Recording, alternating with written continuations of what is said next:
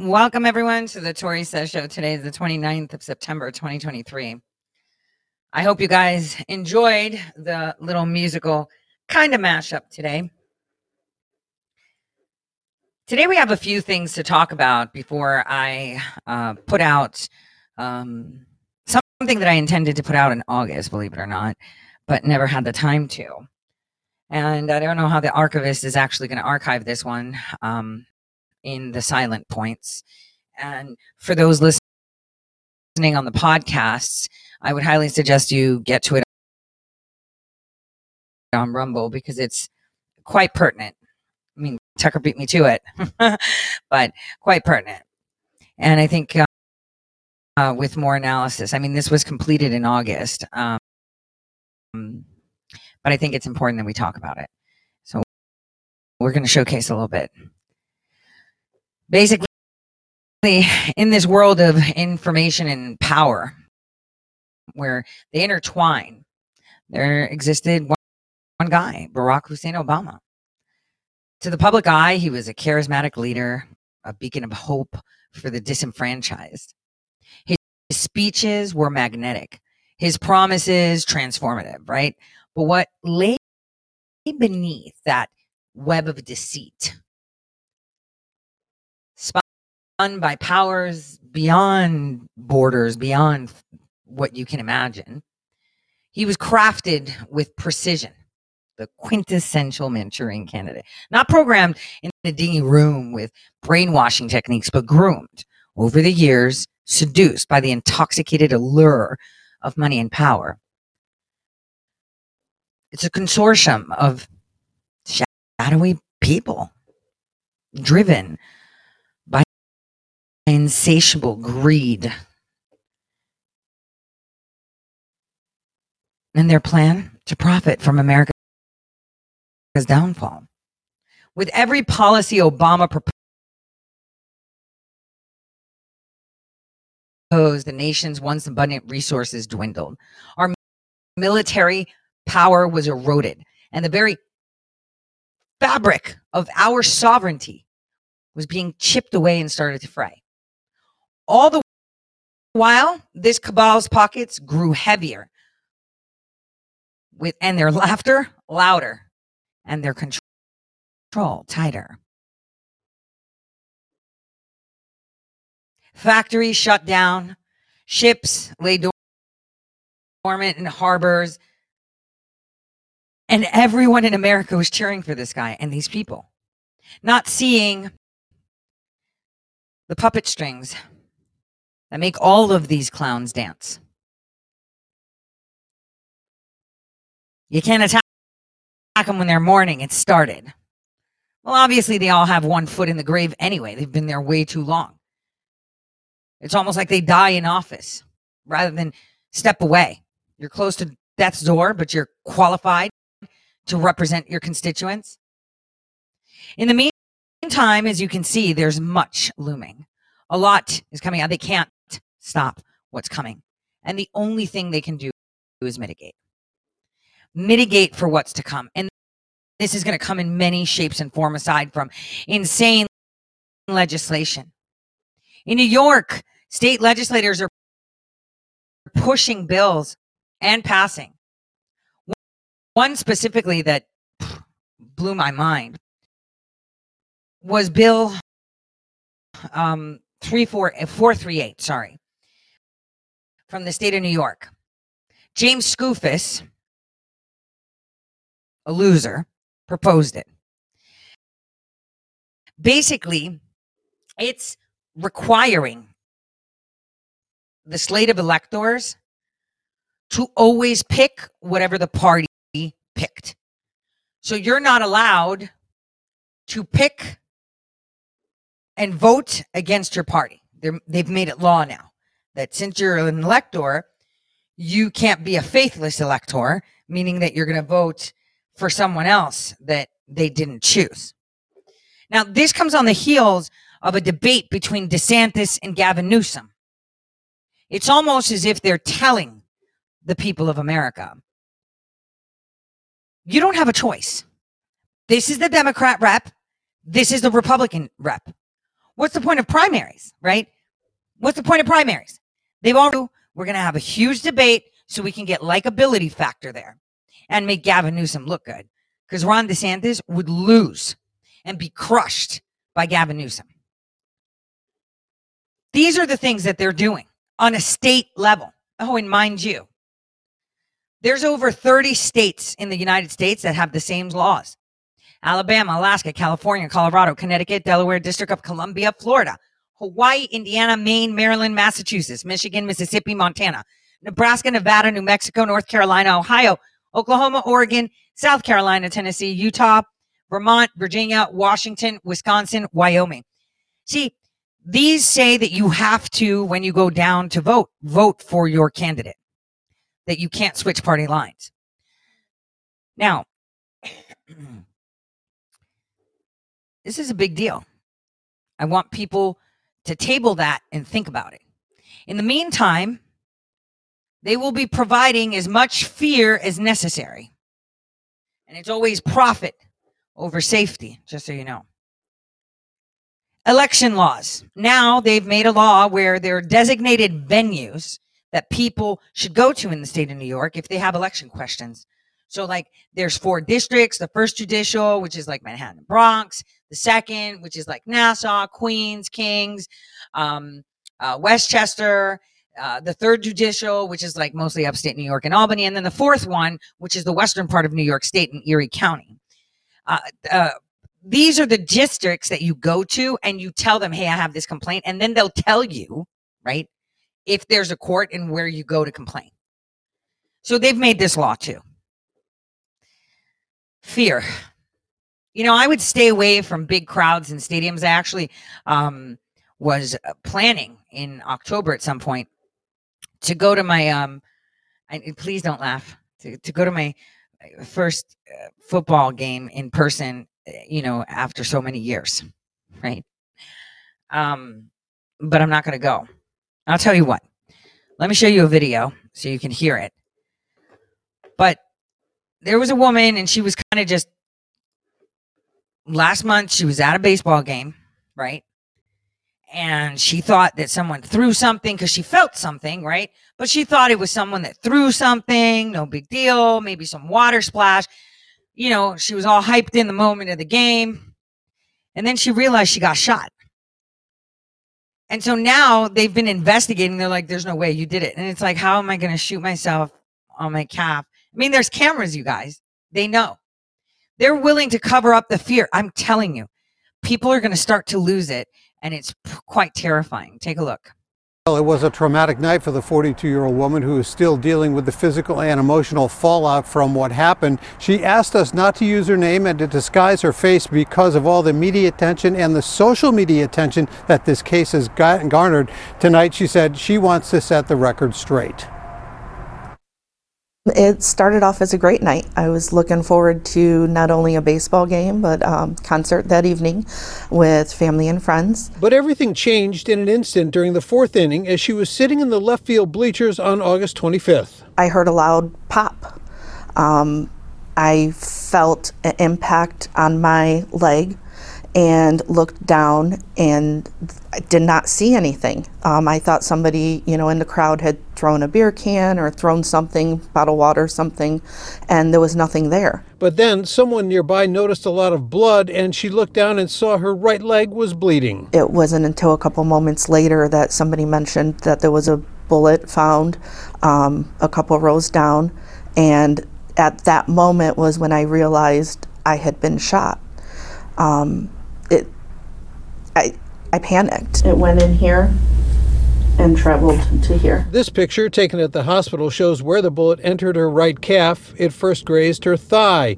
An x-ray shows the bullet still embedded in her leg just above the ankle. The woman agreed to do an interview to address the speculation that she was to blame. Did you sneak a gun into the ballpark and accidentally shoot yourself? Absolutely not. Absolutely not. Do you own a gun or guns? I do not. And she says she never has owned a gun, although she does have a FOID card. The woman says she has been fully cooperating with police, but the last time they contacted her was the day after the shooting. She has retained an attorney who has consulted with a firearms expert and the doctors who treated her that night. The evidence that we have, both of the injuries and of the x-ray demonstrating the position of the slug in her leg, tell us that she did not shoot herself. Police who initially believed the shot was fired inside the ballpark are now considering that it may have come from outside. I would obviously like answers. I would like to know what happened that night.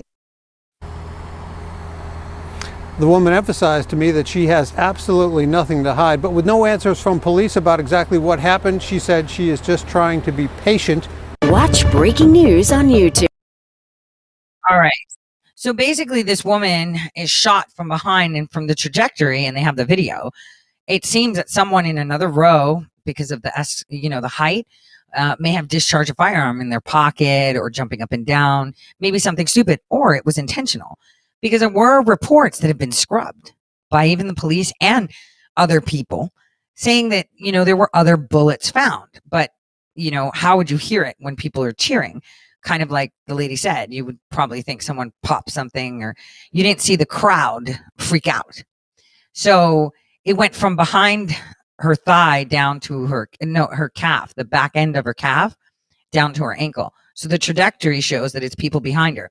Now that means that anyone in that vicinity now is getting facial recognition and being followed by the feds to see who has a gun. Remember, this is Illinois. It's not going to be easy. But anyway, let's get to the nitty gritty. What I wanted to share with you guys.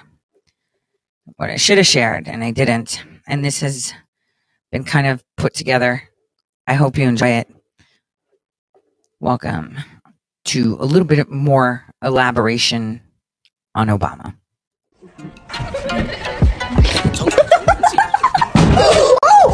All right, everyone. So it's Friday night. I'm getting ready to go out. This is the look. I'm feeling kind. But before I go out, I got to pregame. And the only way I pregame is with an ice cold Bud Light. So good.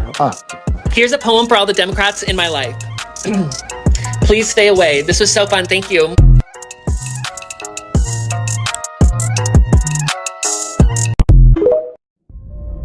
If I was the devil, my first victim would be the kids. From the moment they left their mother's precious wombs and were born, I would condition them to see racial division as a norm. And I wouldn't stop till I've stripped their innocence, divide and conquer.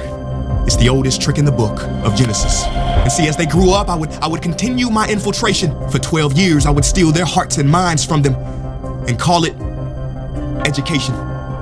If I was the devil, my next victim will be women. I'd make old, out-of-touch men control women's bodies and rights. What better way to curse God than to disrespect the very bringers of life? Speaking of God, if I was the devil when it comes to religion, I put my plan together perfectly. I'd allow you to worship Jesus every Sunday, and on the other 6 days, I'd make you worship me. In the form of money, fame, lust, and greed, to my religion, I wouldn't need to convert you. I'd turn the 10 commandments to the 10 suggestions and make virtue signaling more important than virtue. I give you just enough religion to hate each other, but not enough to love each other. And for my final evil strategy, I'd make you forget the whole purpose of religion was spirituality. If I was the devil, I wouldn't come dressed in a red cape and pointy horns. I'd drive a Lambo, have a pretty face and a Gucci belt on. Basically, I'd take the form of everything you ever wished for and watch you create your own hell. I don't need to torch the earth. And as far as politicians go, I'd change nothing. They're already doing my dirty work. If I was the devil low-key, I'd be behind the scenes. You wouldn't have to see me. I would normalize dysfunction and call it reality TV. And in this reality, I would attack your self-worth, making it hard to heal from. I'd show you images of fake bodies and make them more attractive than real ones. If I was the devil, I'd make you pray to technology and idolize those who create it. I'd make clout the #1 drug and steal millions of lost souls as they chased it. Now, if I was the devil, I wouldn't do it all at once. I'd take my time instead. I'd eat away at your morals little by little, exactly how cancer spreads. Speaking of cancer, if I was the devil, I'd feed you tasty food that makes you ill. Then I'd turn your doctors into drug dealers, selling you pills that keep you coming back instead of truly healed. Yeah, if I was Lucifer, then I'd know life and death are in the tongue.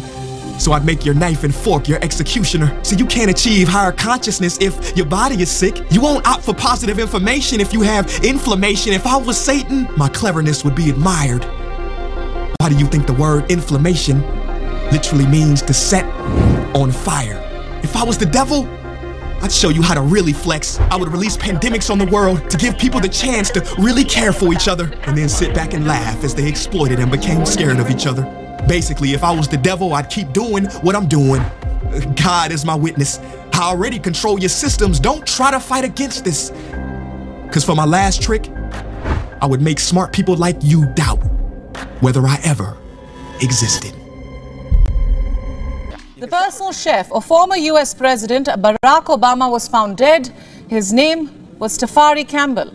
He was 45 years old. Was it an accident? Or did something sinister happen? Social media is filled with theories, including the claim that Campbell was secretly writing a tell-all book on the Obamas. They say that the story isn't all that black and white. They're asking several questions. Some conspiracy theorists are also pointing at Campbell's Instagram. It has videos of the chef swimming. All these drowning chef stories seem off. This is whom he's referring to, Walter Shabe. He too used to be a White House chef. In 2005, then President George W. Bush fired him. He was found dead some days later. The chatter on the internet is this, that White House chefs or personal chefs or former presidents know too much. You gotta be careful, Pat. Don't I ever think tweet out it's perfectly acceptable for the. Although the most line of interesting thing of the whole questioning thing is the Clinton quote about losing their chef was actually dated a week before he died. So it's sort of interesting. Maybe they were going to be out of town. They were going to be out of. They were going to be out of town the following week, and they had to just be sure they, you know. When was the last time you actually cooked? Now, it's been a while since It has been a while. It has been a while. I won't lie about that. You ever drive? I cannot drive. I mean, I'm able to drive. Is it because you don't have a birth certificate? Exactly.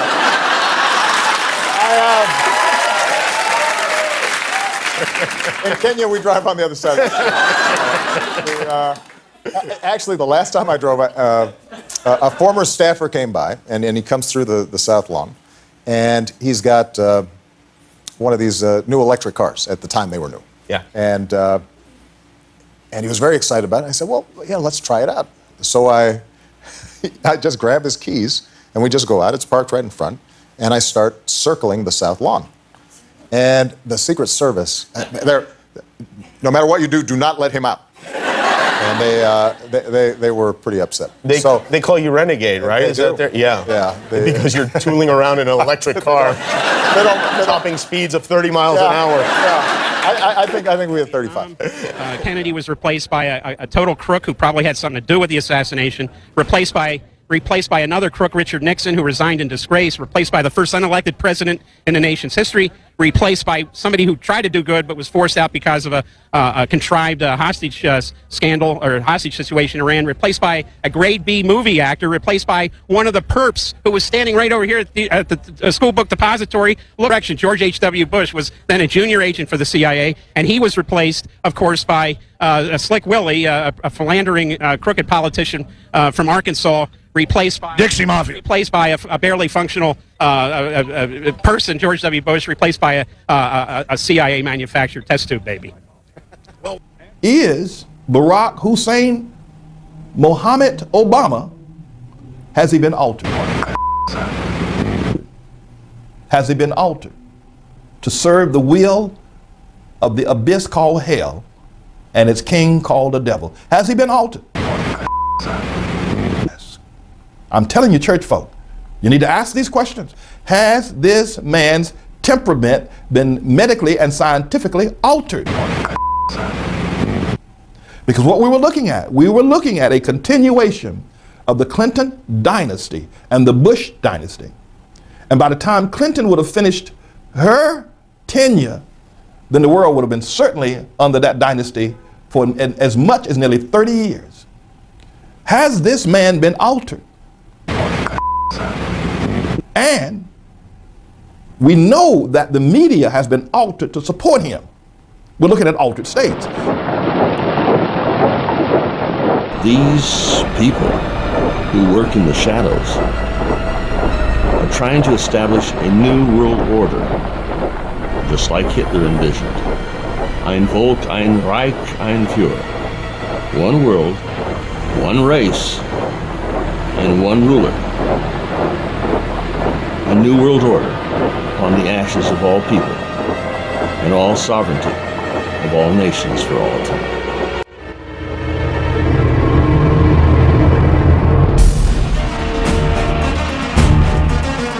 The piece you're about to see is just part of the bigger picture on Obama. I've been taking a look at the piece that just came in this morning. Discovered CIA files that document the agency's connections with Obama. What has the Central Intelligence Agency, which is the enforcement arm of the Council on Foreign Relations, have to do with Obama? Was Obama picked by the international banksters to do their bidding?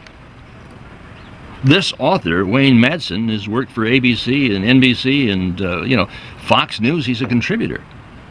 Now, Fox gives you part of the story. They're part of that neo-Nazi group who gives you the fake pretense of being conservatives. And yet most of these guys are Trotskyites in the background. Oh, Glenn Beck is doing a good job, probably 85, 90% on target. But he never, ever talks about the Council on Foreign Relations involvement through apparatchiks to take out the World Trade Center. Never, ever talks about that. He continues to accept the government's story as the truth, when in actuality it's a lie. But this Obama thing, if some of these new reports are true, that he's not a citizen of the United States, does it really make a difference? I mean, he's black. We needed somebody that's black in there to show that we are politically correct. Is Obama a citizen of the United States? Do you really care? Come on, should we just lighten it up a little bit and give the brother a chance? Now, all of those stories that you've heard about him doing some crack in the backseat of a limousine while he was getting some oral satisfaction from that fella named Larry Sinclair. You know Larry? Oh, you haven't seen his news clips? Haven't read his book? But then, does it make a difference whether the president is AC, DC, that he bats for different teams?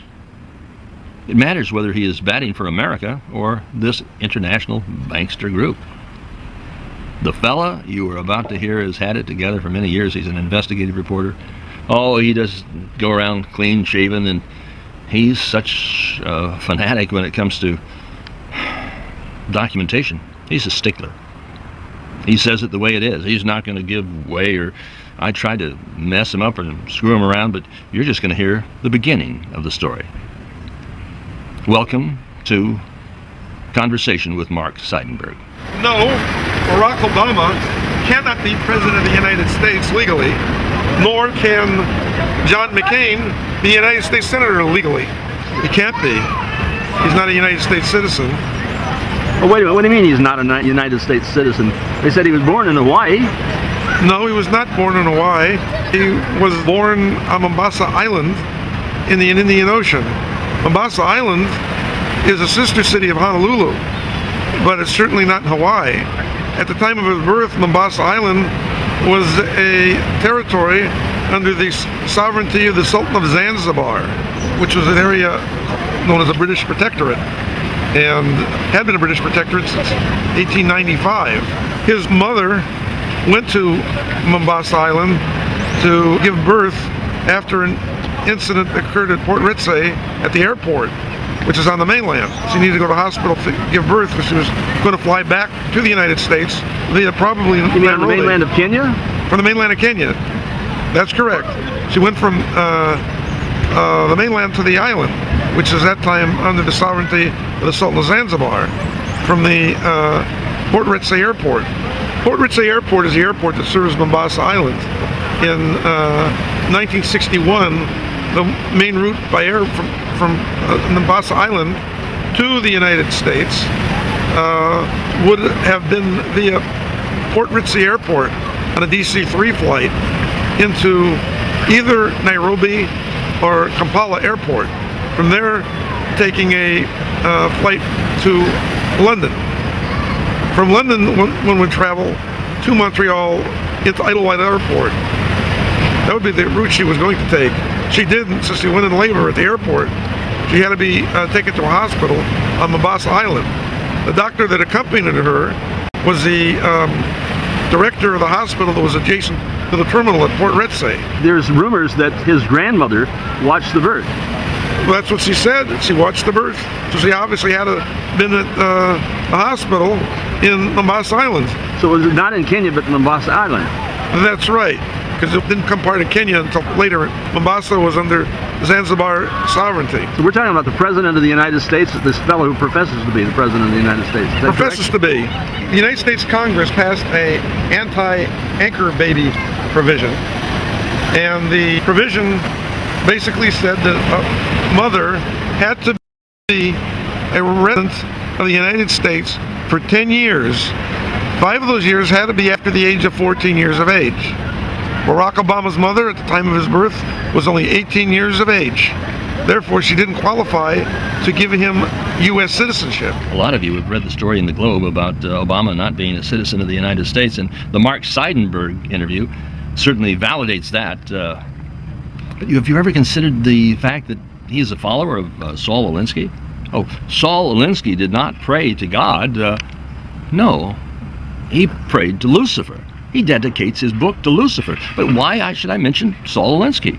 Because Obama has read the book. Obama's mentor is Saul Alinsky, who dedicates Rules for Radicals to Lucifer, to Satan, to the devil, for God's sakes. Does that make a difference? Oh, we got to let something like that pass. Is Obama a worshiper at the throne of the Lord Lucifer? No, not a chance.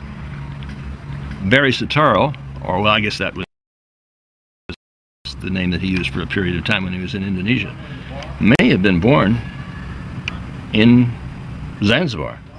Oh, not even Kenya. Oh, no. In Zanzibar, and then went from Zanzibar to Kenya. Should that make a difference? About a third of the people living in the United States says it does. And there's a court case going before the Supreme Court. Are they going to sort of shift the information here and there, just like they did in the assassination of John F. Kennedy?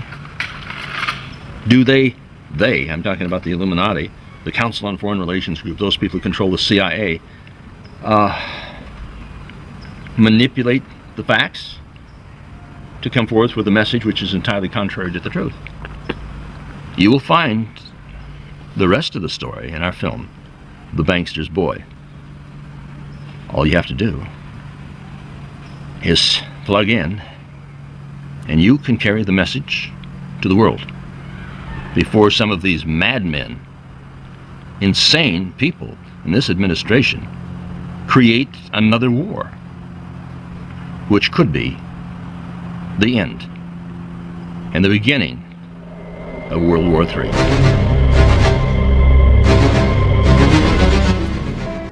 Big news dealing on them trying to rewrite the history of Obama's family and all these intelligence agency connections, because your research just isn't into the birth certificate, a lot of it now being duplicated and expanded on by Jerome Corsi, but also into his CIA connections. Well, especially his passport records and what he was doing when he was supposedly at Columbia and Occidental and potentially at Harvard Law.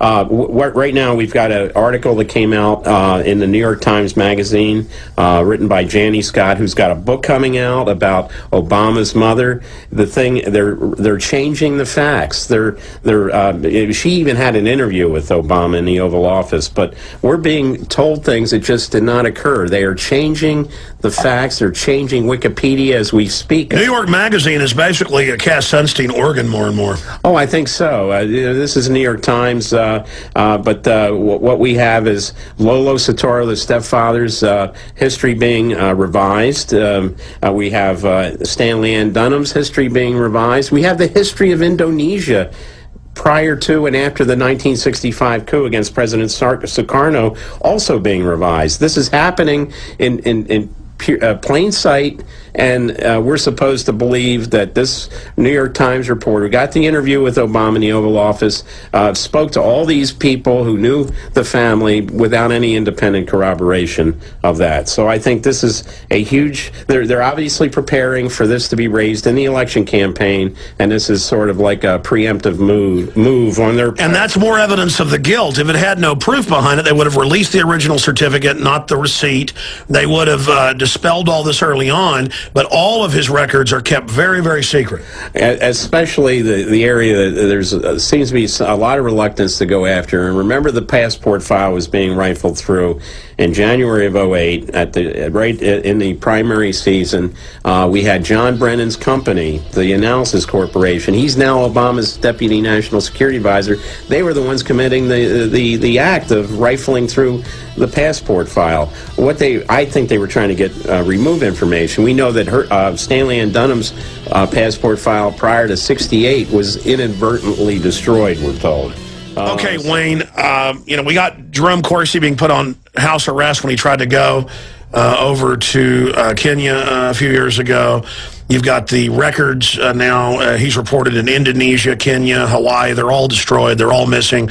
Governor Abercrombie said 4 months ago when he was governor-elect, I'm going to get into those records. He went and said, okay, the original birth certificate isn't there.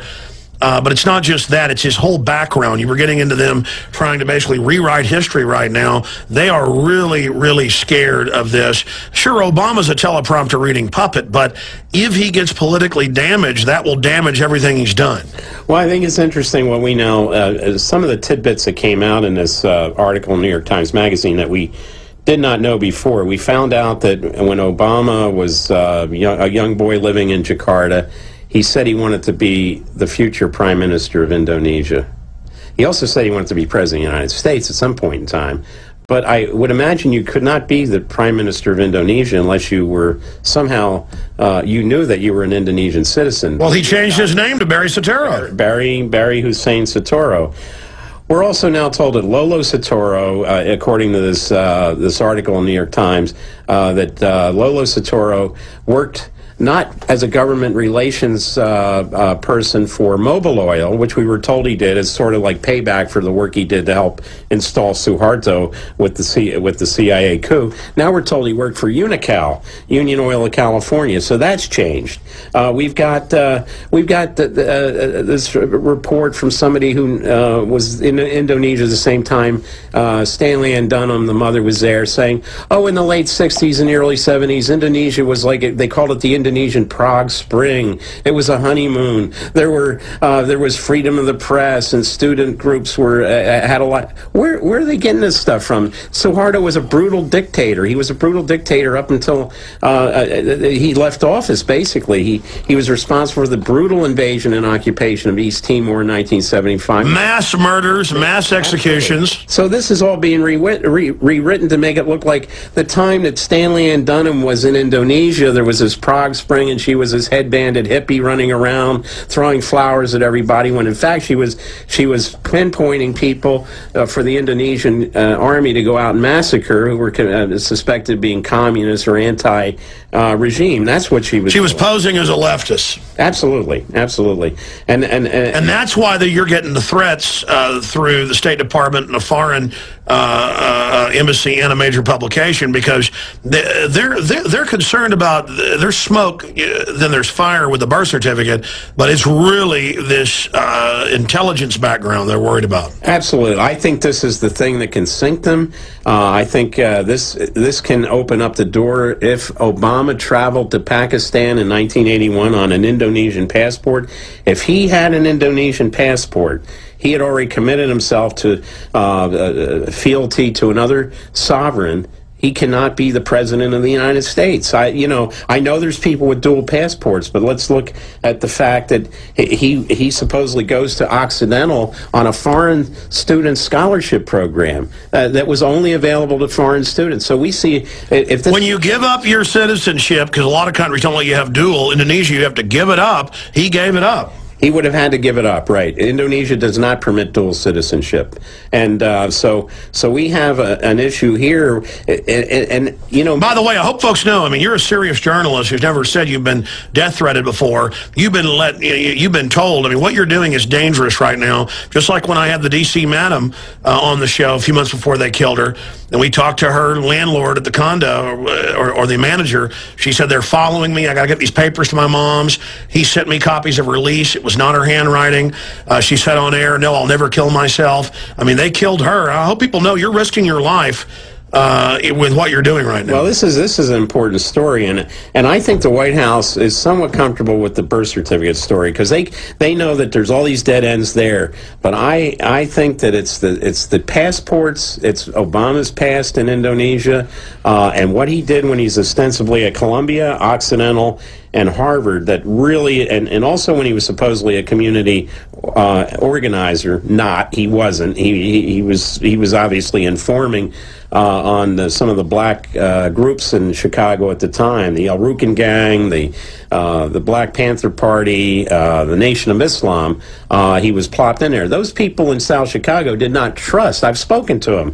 They did not trust Obama. He was just a little too cool for them. That's right. You spent a lot of time in Chicago. Absolutely. And I've had discussions with people who worked with the Nation of Islam, worked for the Black Panther Party, knew the guy that ran the El Rukin Gang. And look, the El Rukins at the time, when he plopped in there in '86 from that CIA job in Manhattan, this was at the height of you look at the Chicago Tribune. El Rukin Gang thought to be doing getting a deal with Gaddafi to get shoulder-launched missiles to shoot down planes at O'Hare. Now we see Obama's attacking Libya. Is this score settling? Bottom line, before we go through more of the history, more of the evidence of this, what type of asset is Obama? What was their plan? Because he was nested at the highest level, both sides of his family, at the biggest foundations that themselves created the CIA. The way I read this in my past research, it appears that from very early he was put into the highest level schools being developed for where he is now.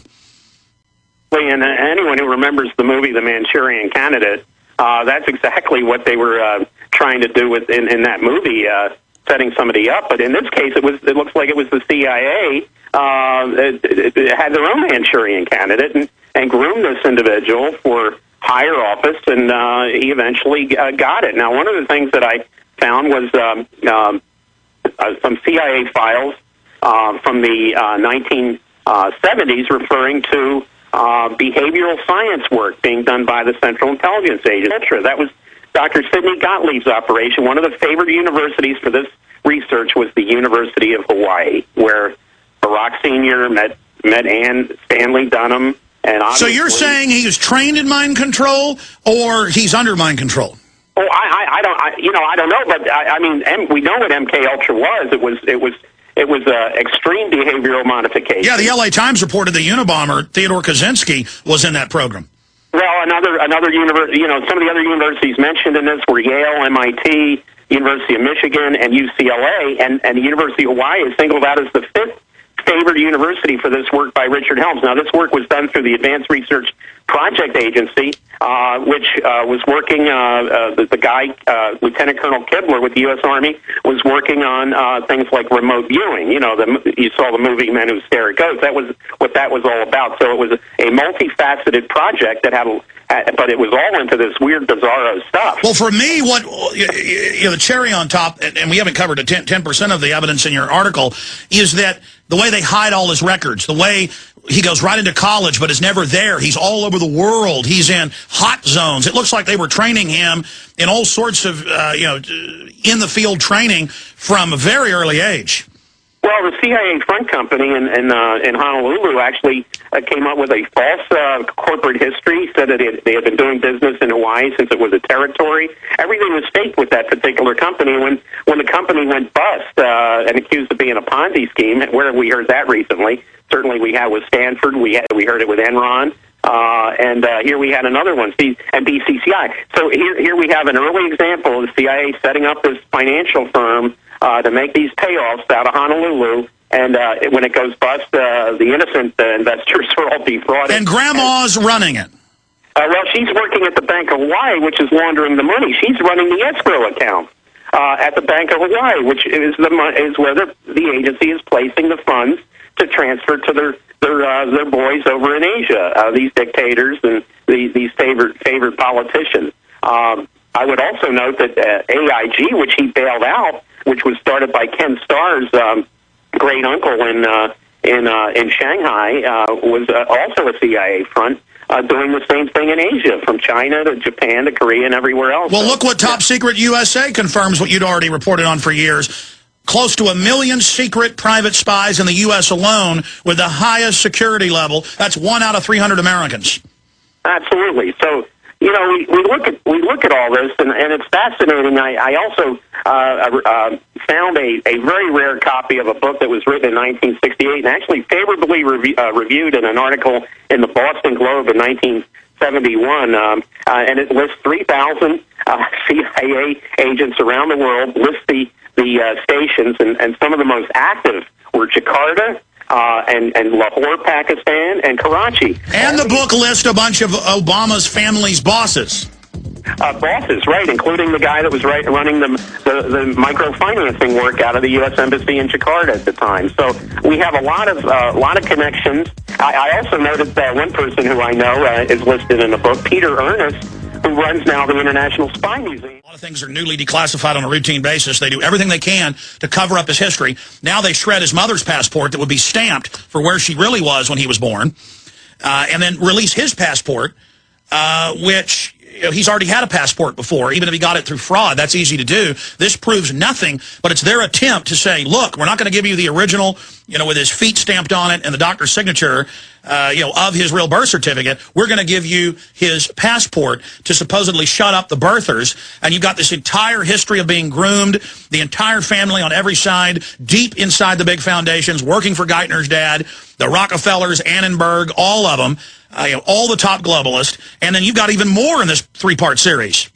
Well, you know, we go back to February of 2008 and the big U.S. State Department passport scandal, where some contractors working for a company called the Analysis Corporation were caught looking into Obama's passport files. Now, that company at the time was headed by John Brennan, who used to be with the CIA, came up with a lot of this rendition program under Bush, and now he's the Deputy National Security Advisor. How convenient. You know, they said, oh, well, Hillary and McCain's passports records were being looked at. I think that was a diversion. That was you know, make it look like they were going to involve them. I think the fact is they were going in to see exactly what Obama had, if anything, with a smoking gun as far as his passport files. And I was getting ready to say before the break that one of the names in this book of 3,000 active agents during the late 50s and 60s is Peter Ernest, who's now the director of the International Spy Museum. And remember, Obama took his 2 daughters to visit the Spy Museum. Everyone said, now, isn't that a little odd? Why would he take them there? Well, maybe it was old home week for him.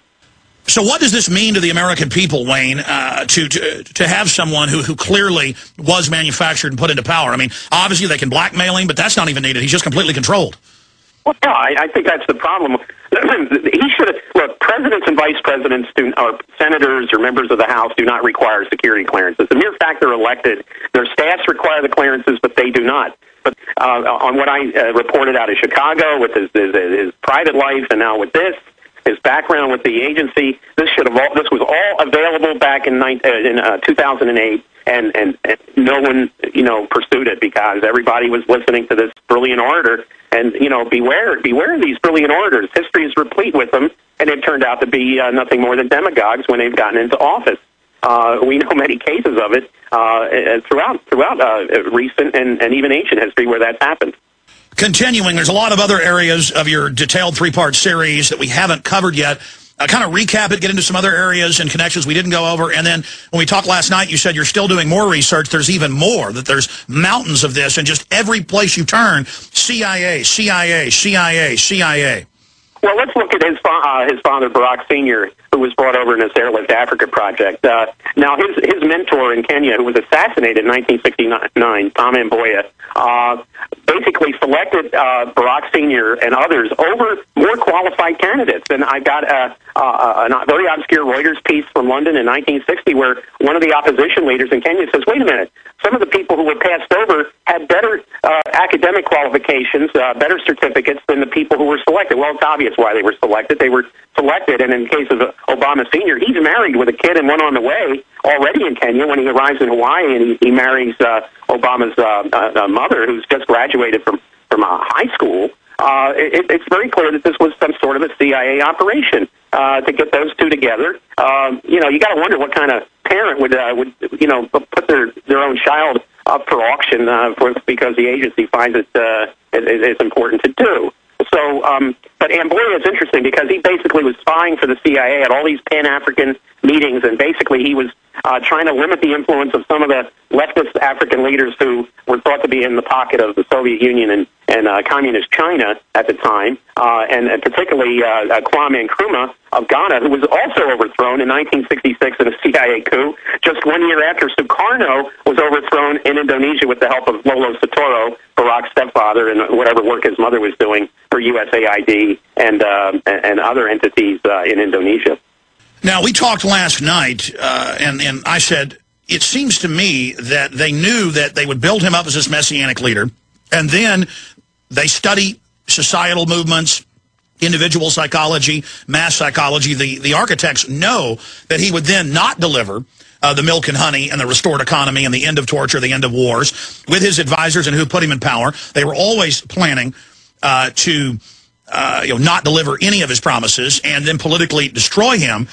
And you concurred with me, so I want you to expand on your view. What was their plan for Barry Soetoro, a.k.a. Barack Obama, and what is their master plan encompass for the nation and for their front puppet? More balkanization, more division, selling Africa on AFRICOM or AFRICON being set up. I mean, what's the overall program with Plan Obama?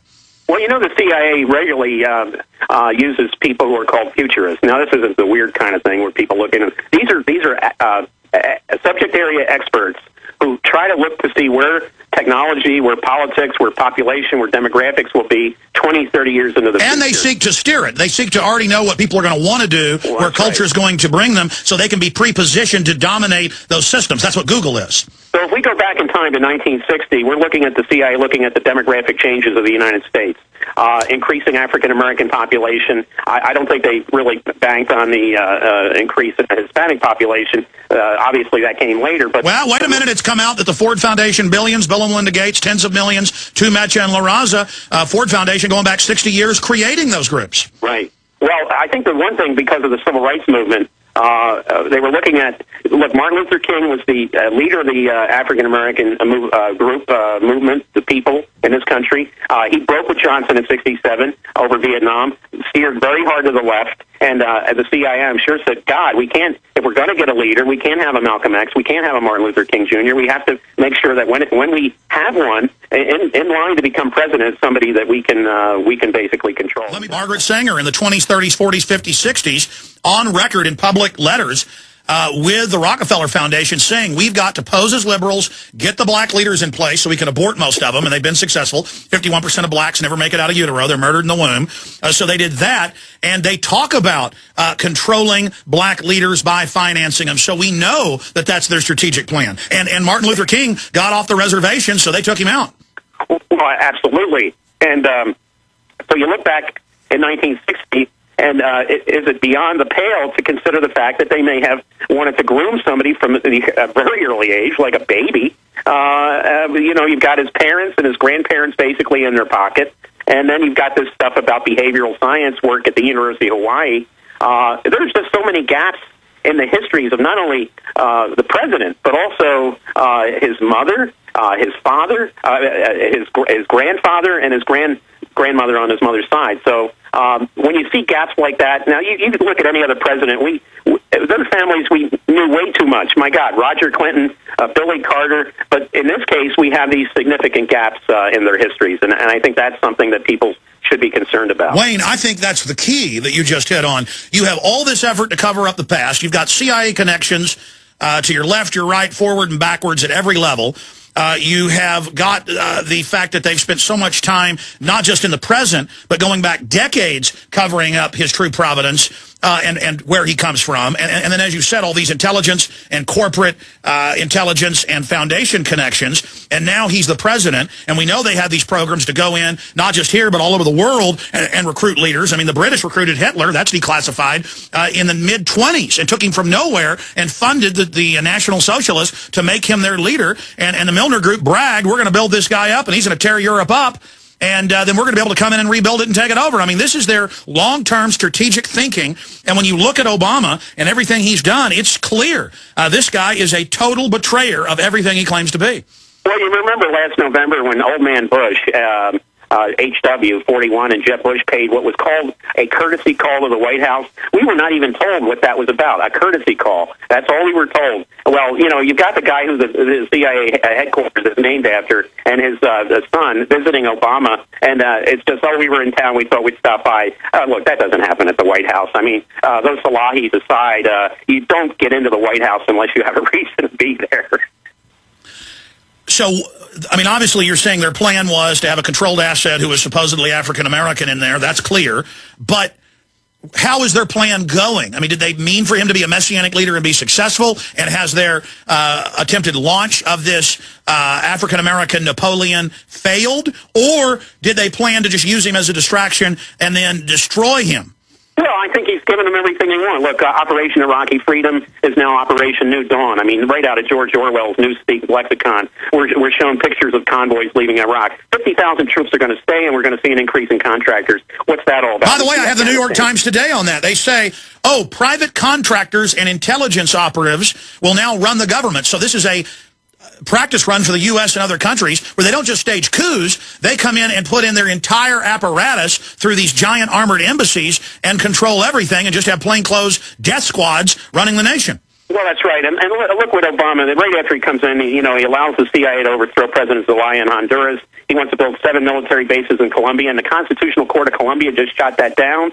So, you know, what Obama wants to do is now being shot down by the court in Colombia. I mean, this guy is owned lock, stock, and barrel by these intelligence, the intelligence community, because he's not said no to them ever. I mean, Patriot Act still in effect. We have increase in electronic surveillance. We got these deals between the CIA and Google and NSA and Google and Microsoft and everything else. And so he's allowing. He ran on openness. The Freedom of Information Act is still not being implemented. It's still backlogged. Requests are not being honored. He was teaching because when you look at his actions, it looks like he's teaching the Constitution of North Korea, not of the United States of America. You know, I'd laugh, but it isn't funny. This is really happening. And, I mean, this is really the private offshore corporate takeover of society. They're setting up their fusion centers run by the CIA in every major city. They're federalizing the police. They're training U.S. SWAT teams in Iraq for cordon, for shutting down cities, for gun confiscations. At the G20 in Pittsburgh, my employee got arrested, Rob Dew. He saw people being let off trucks with bags on their heads. The Army would then, when they had to go to the bathroom, to follow them and then make fun of them. And this was all encouraged, like something right out of 1984. And they had private snatch and grab teams in front of news cameras on purpose, grabbing activists, putting bags on their heads. Now it happened in Toronto. Same thing in England. They are globally deploying a scientifically developed corporate oppression, a corporate black op tyranny. And, I mean, clearly, this is the complete shadow takeover, and now it's out in the open. I mean, this is so illegal, Wayne. Well, let me say another thing about Obama. You know, he has had scheduled 2 trips to visit Indonesia. Both trips have been postponed.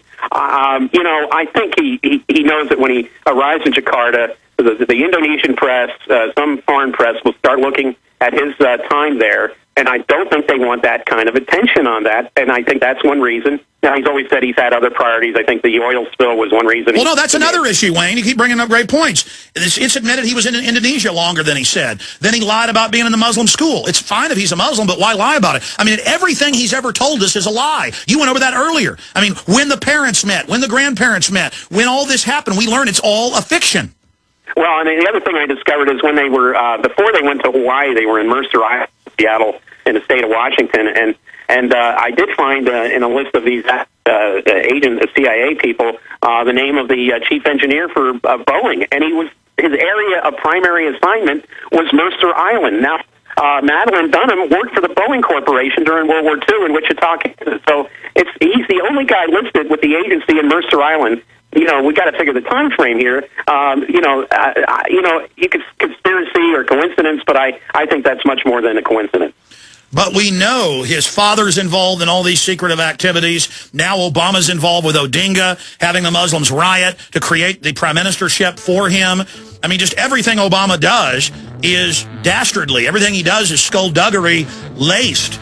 And it's just at every turn. And then there's the secrecy. And so I think you've conclusively proven that the media has been involved in a cover-up of this guy's true history, and everything we know about Barry Soetoro is a complete stinking lie. Final segment straight ahead with Wayne Madsen, WayneMadsenReport.com. Our site's GCNlive.com. We haven't done one since Monday. You want me to do it again?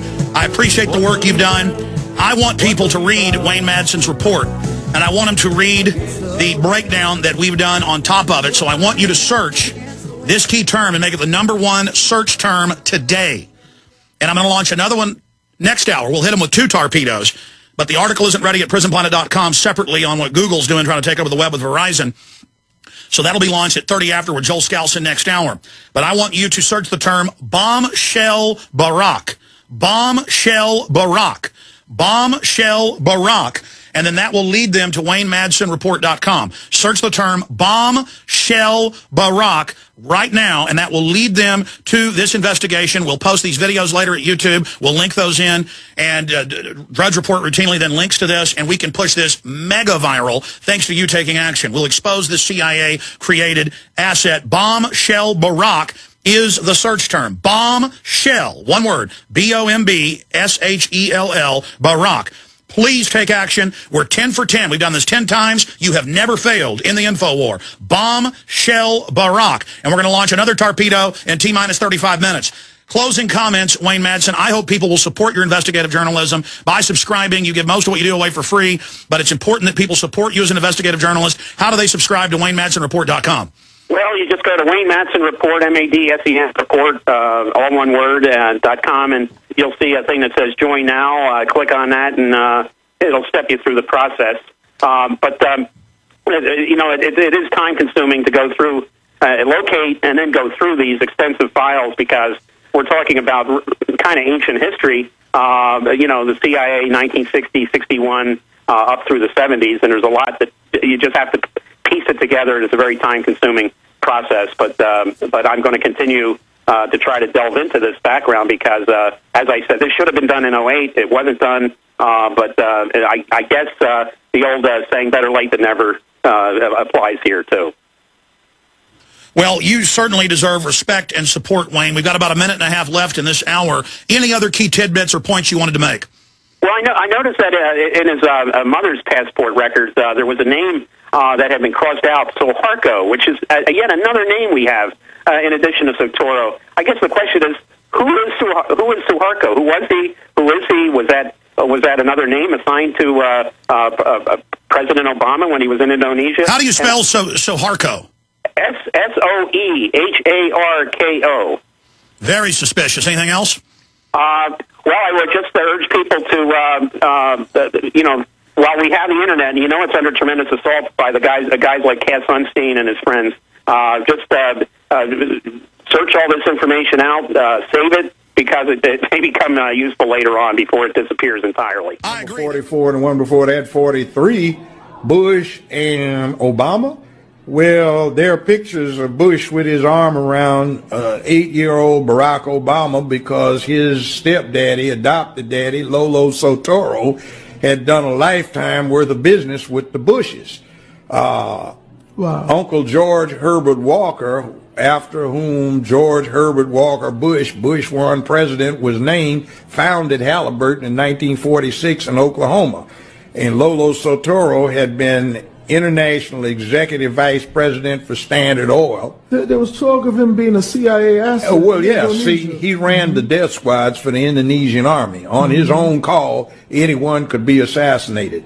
So when George Herbert Walker Bush became head of the CIA under the Ford administration, he just got with his old buddy in the oil business, Lolo Soetoro, and pulled off the hits. See,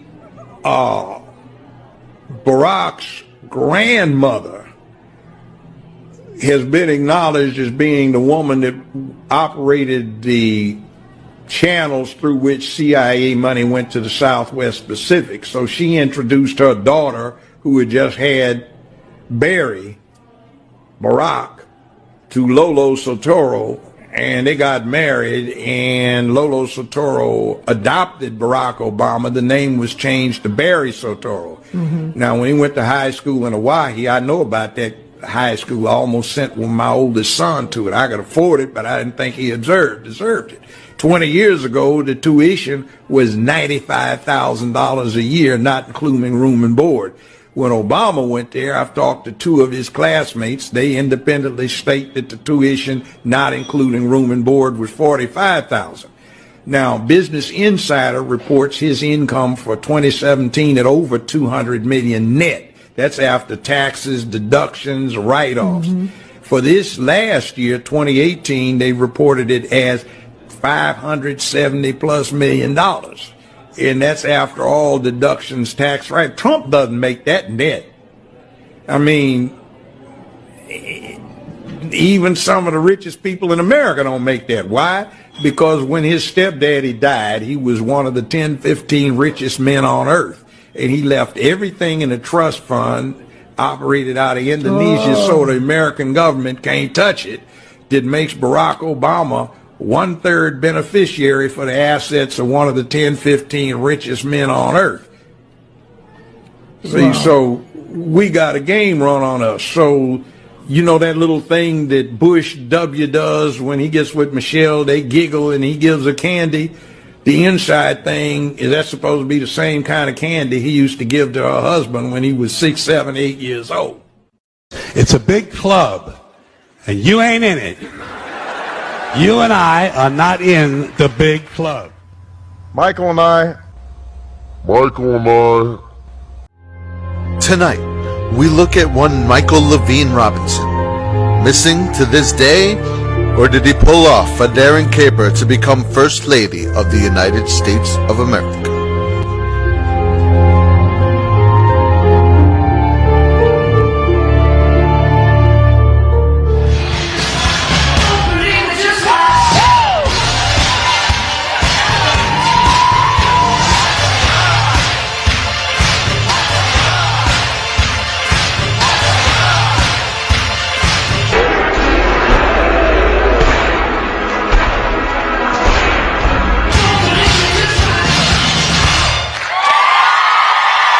Harvard last week with one of their reported daughters, and Michelle walks down with Obama, and she's walking like a guy, and it looks like she's either got like a rubber snake from Halloween or something in her pants. And we simply said, wow, this is a viral video. What do you think? A black man named Martin Nesbitt, who is now, according to NYT New York Times, a real estate executive. Nesbitt's wife is Dr. Anita Blanchard. Dr. Anita Blanchard up here is the lady who allegedly delivered the children of Obama. Who is Nesbitt? Who is Dr. Anita Blanchard? And who is Martin Nesbitt? Well, I have the answer to that question. They are none more than the actual parents of the daughters. Meet the real parents of the Obama kids, right here. They lent out their kids to serve the illusion. Yes. Come on. But this is what I mean. This is what I mean. I mean, we're having a conversation. Hold up. Hold on a minute.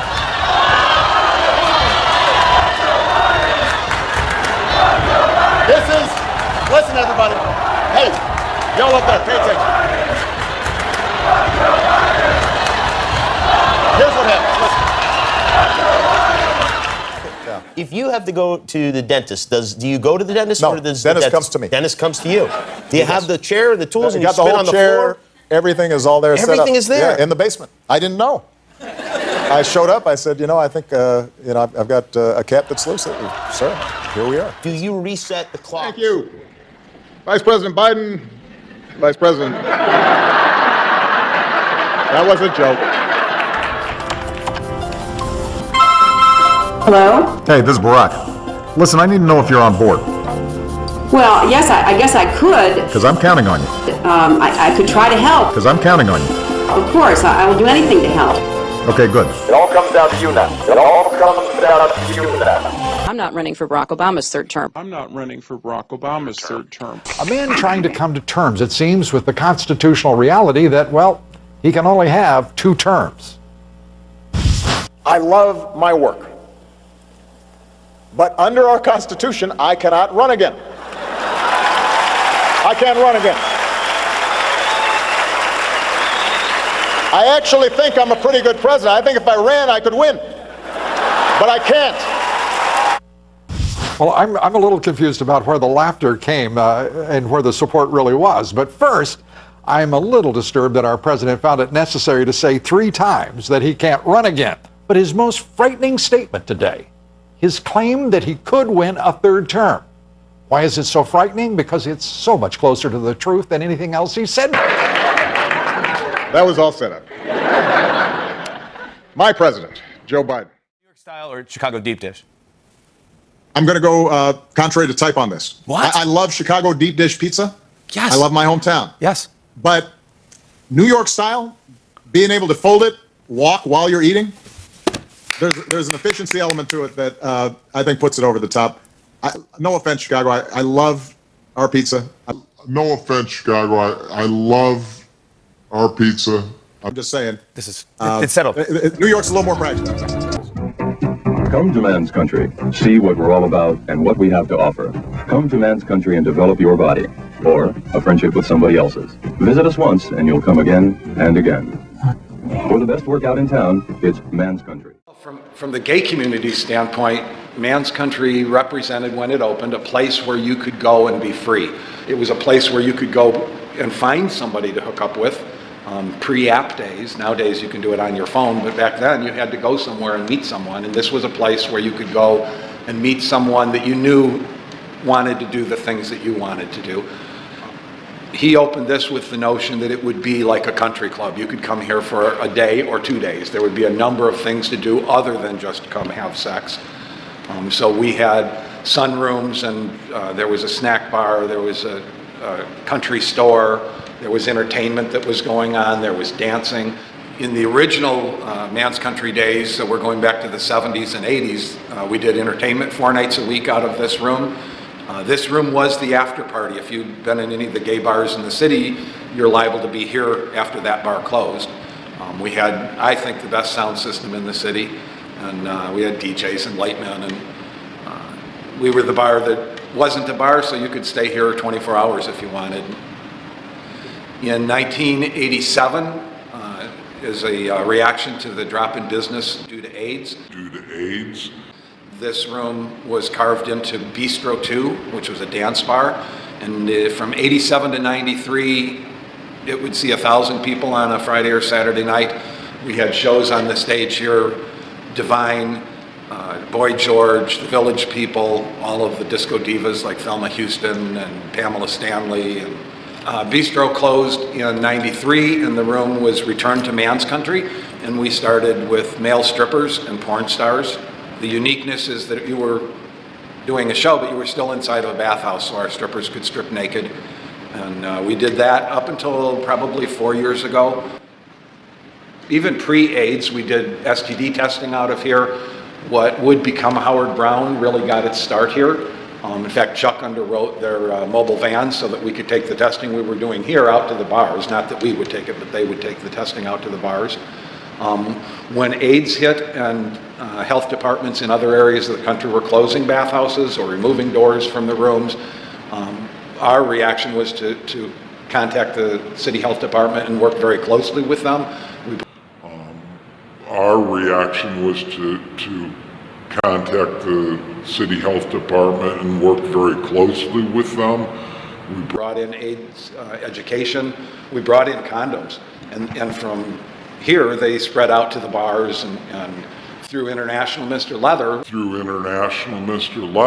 We actually moved the notion of using condoms from the United States to Europe. It was one of our winners, Tom Karash, out of Hamburg, Germany, that came here and said, oh, this is great. The bars are all handing out condoms. I'm going to take that back to Europe. Nowadays, what's left in the basement, there is a wet area and a very, very large steam room. We used to say it was the largest steam room in the Midwest. I don't know, it's the only steam room I was ever in, so I don't know if it was the largest, but we said it. There was a 15-member hot tub down there. That's been closed. Showers. On the first floor, right now it's rooms and lockers.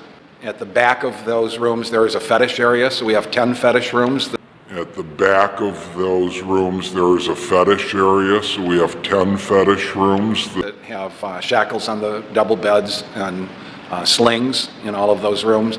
One room has a St. Andrew's cross, but that's our fetish area. But basically, these days, the club has been reduced to lockers and rooms. To me, it's just always been here. And even now, I live next door, so I can just get up and walk over. I'll miss it all. Can't get my hands to him. What the fuck is this place? And remember, you are property. You are a slave. You are nothing. You understand? Fuck you. Well, we'll get there. We'll get there. Oh, down the zipper, baby. Meet Larry Sinclair. What do you do for a living, Mr. Sinclair? Currently, I run a nonprofit in Cocoa building affordable housing. Now, in 2008, when Obama announced his candidacy for president, you made some explosive allegations about him that dated back to some events that occurred in 1999. Is that the year that you met Barack Obama? It is. Where did you meet him? Outside of a bar in Chicago. What were you doing? I was on a night out. Had asked a limo driver if he knew anyone that would be interested in showing me around the town, and it was clear for the limo driver that I was looking for someone to enjoy the night with. The introduction was made through the limo driver. And what happened?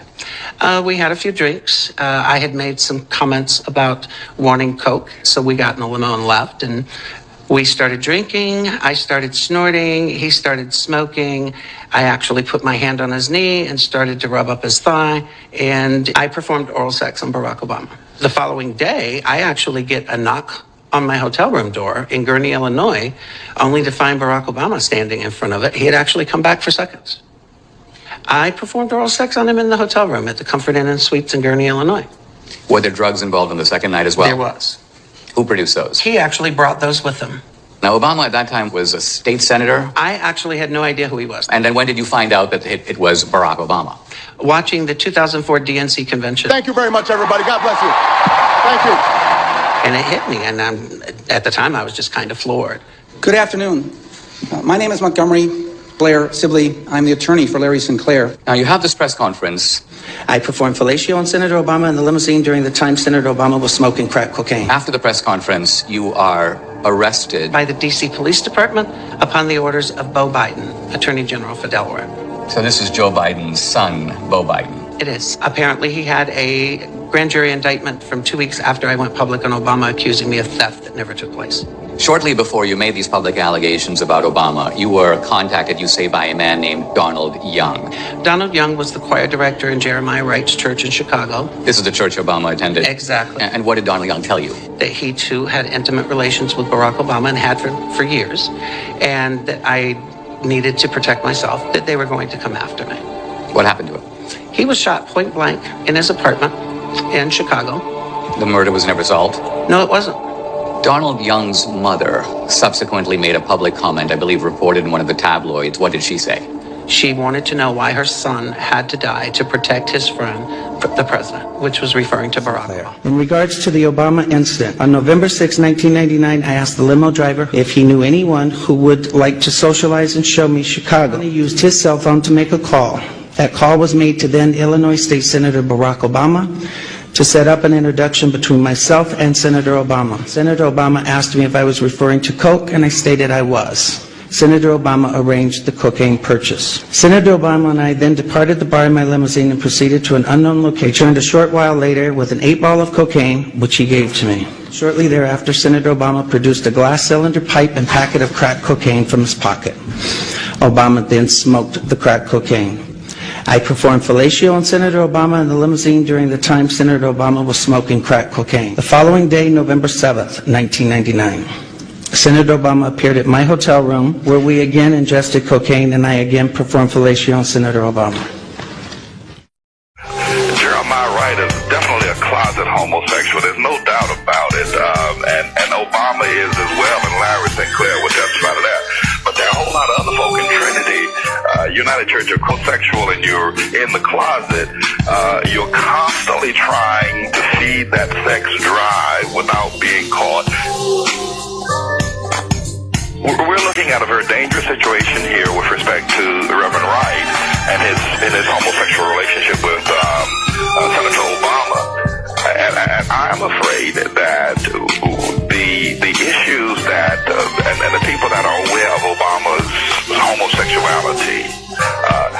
not using it now, but they're not his friends, and he understands that as well. They have been, he's now isolated from Reverend Wright. So blackmail is a high possibility. It can certainly sway our nation in the wrong way, and people who we would not think would be pulling strings will certainly be doing so. Mr. Rivers, how are you? You made a ton of news officiating the wedding in New York yesterday. Is this like a new cottage career move for you? I am so excited. Yeah. And I should do very well because I don't charge. And do you think that the country will see the United States will see the first gay president or the first woman president? We already have it with Obama, so let's just calm down. Got it. You know Michelle is a trans. I'm sorry, she's a what? A transgender. We all know. Oh my gosh. Oh gosh. It's okay. She doesn't. Well, it's very mean in some ways. People It's not mean. It's not mean. Really? It's not mean. You could. It's not mean. I tell the truth.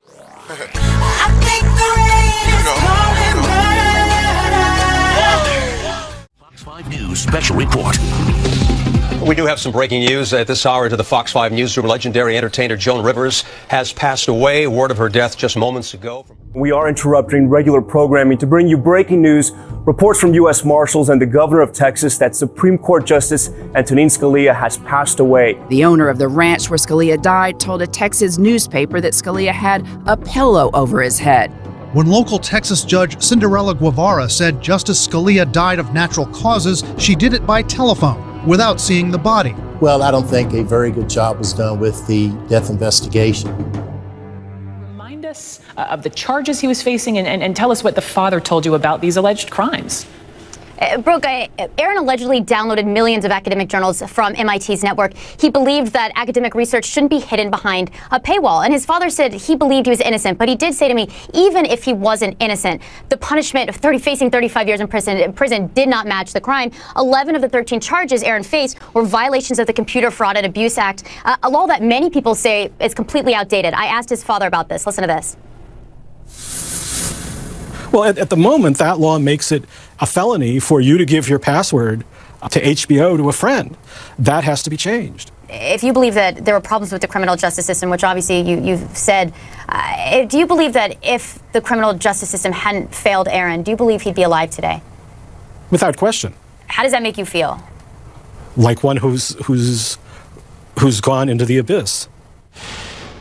Brooke, I met Aaron's father about a year ago, and we were sitting in the cafeteria here at CNN in New York, and he just said to me, he said, Lori, I was on my way over, and I picked up my phone to call my son, and then it hit me. And you can see that he still has questions, and he's obviously defeated by this, but he's fighting. He's fighting. He's talking to you about it. You even talked to him about the day his son was arrested. What did he share with you?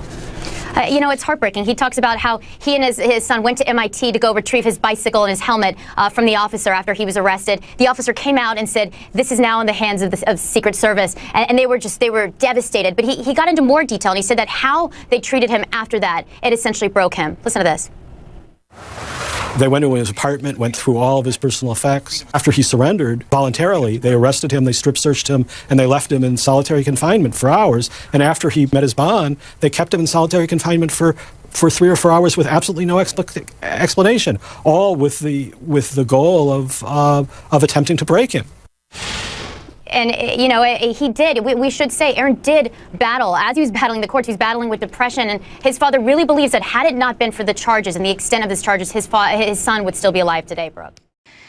And the journalist Michael Hastings has died at the age of 33. Hastings was killed in a car crash in Los Angeles early Tuesday morning.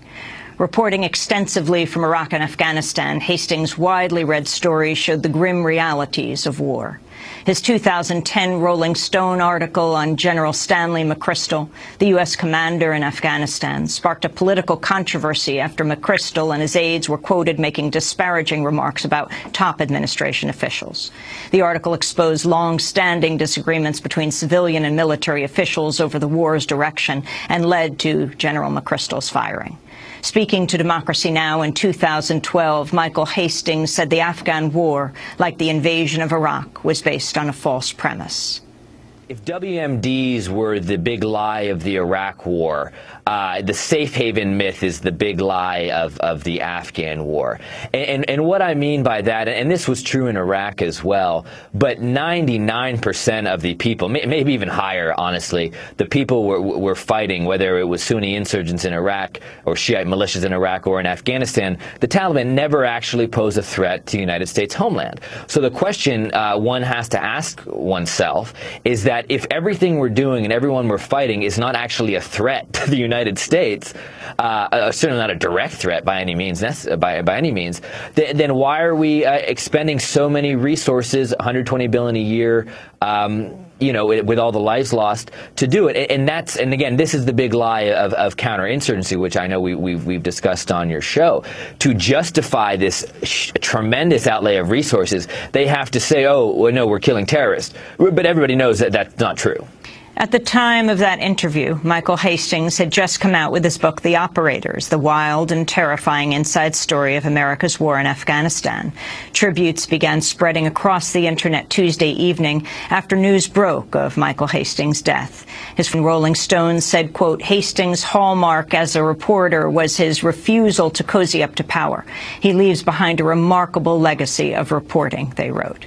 In a statement provided to Democracy Now!, the film director Oliver Stone said, quote, Michael Hastings went far in the span he had. One of our finest young investigative journalists, high-stakes reporting, in a sense, cost him his life. We desperately need more and more young men and women such as Michael willing to protest the intolerable war crimes and arrogance of our supremacy-seeking society, Stone wrote. In his first interview with Democracy Now! In 2010, Michael Hastings discussed the foundation he established to honor the memory of his former fiancée, Andrea Paramovich, who was killed by an IED in Iraq in 2007. It's called the Andy Foundation. It's a fund that helps. There's domestic sort of scholarships we give out, but we've also, along with the National Democratic Institute, have an annual fellowship where we bring a young woman from a developing nation over to Washington, D.C. to learn about human rights and democracy, and so then they can go back to their own home countries and try to institute these rule of law programs. We brought over one woman last year from Iraq. It was really incredible. She was even able to spend Christmas with the Paramovich family, and this year we have another candidate who came over from, I believe, Burma. So the war has been pretty tough on a lot of people, and but you got to just figure out a way to sort of take what happens and go forward and try to do the best you can. Michael Hastings speaking to Democracy Now! In 2010.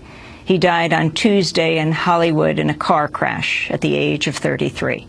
You can go to our website at democracynow.org to watch our archive of interviews with Michael Hastings.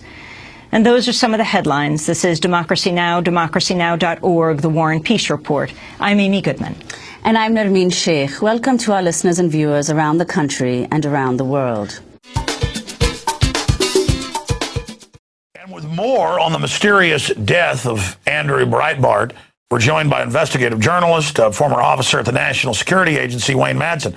The reason I wanted to get Wayne on is he had to leave the country for 4 or 5 months last year because high-level sources told him that the word is the White House is going to kill you, especially if you keep going to Chicago and investigating the mafia ties, the CIA ties, the ties to communist groups. Well, Andrew Breitbart was set, we've now confirmed, as we just covered, to release March 1st, yesterday, the footage of Obama at these communist meetings.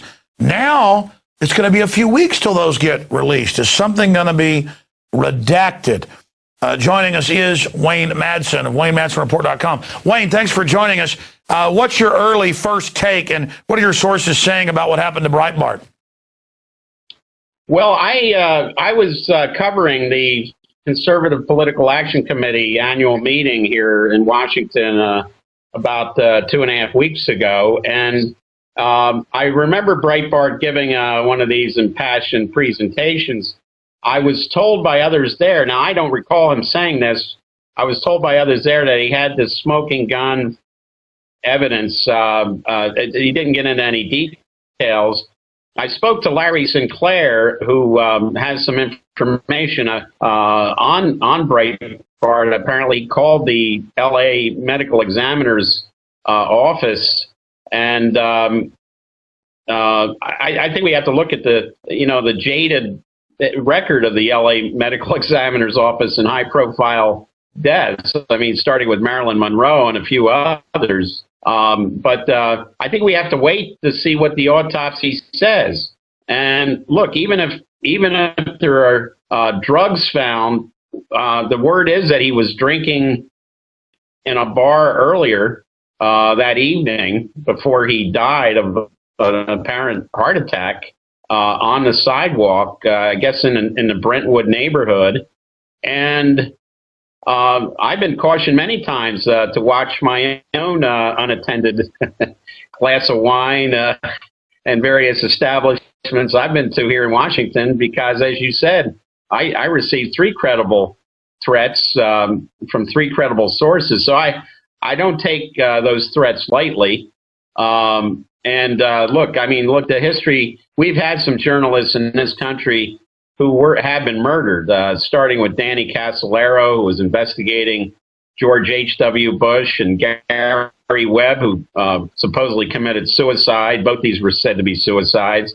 Gary Webb had done a seminal work on the whole CIA cocaine importation business in this country. So, I don't take the fact that journalists who may be on the verge of something dying suddenly, I say let's wait for the evidence.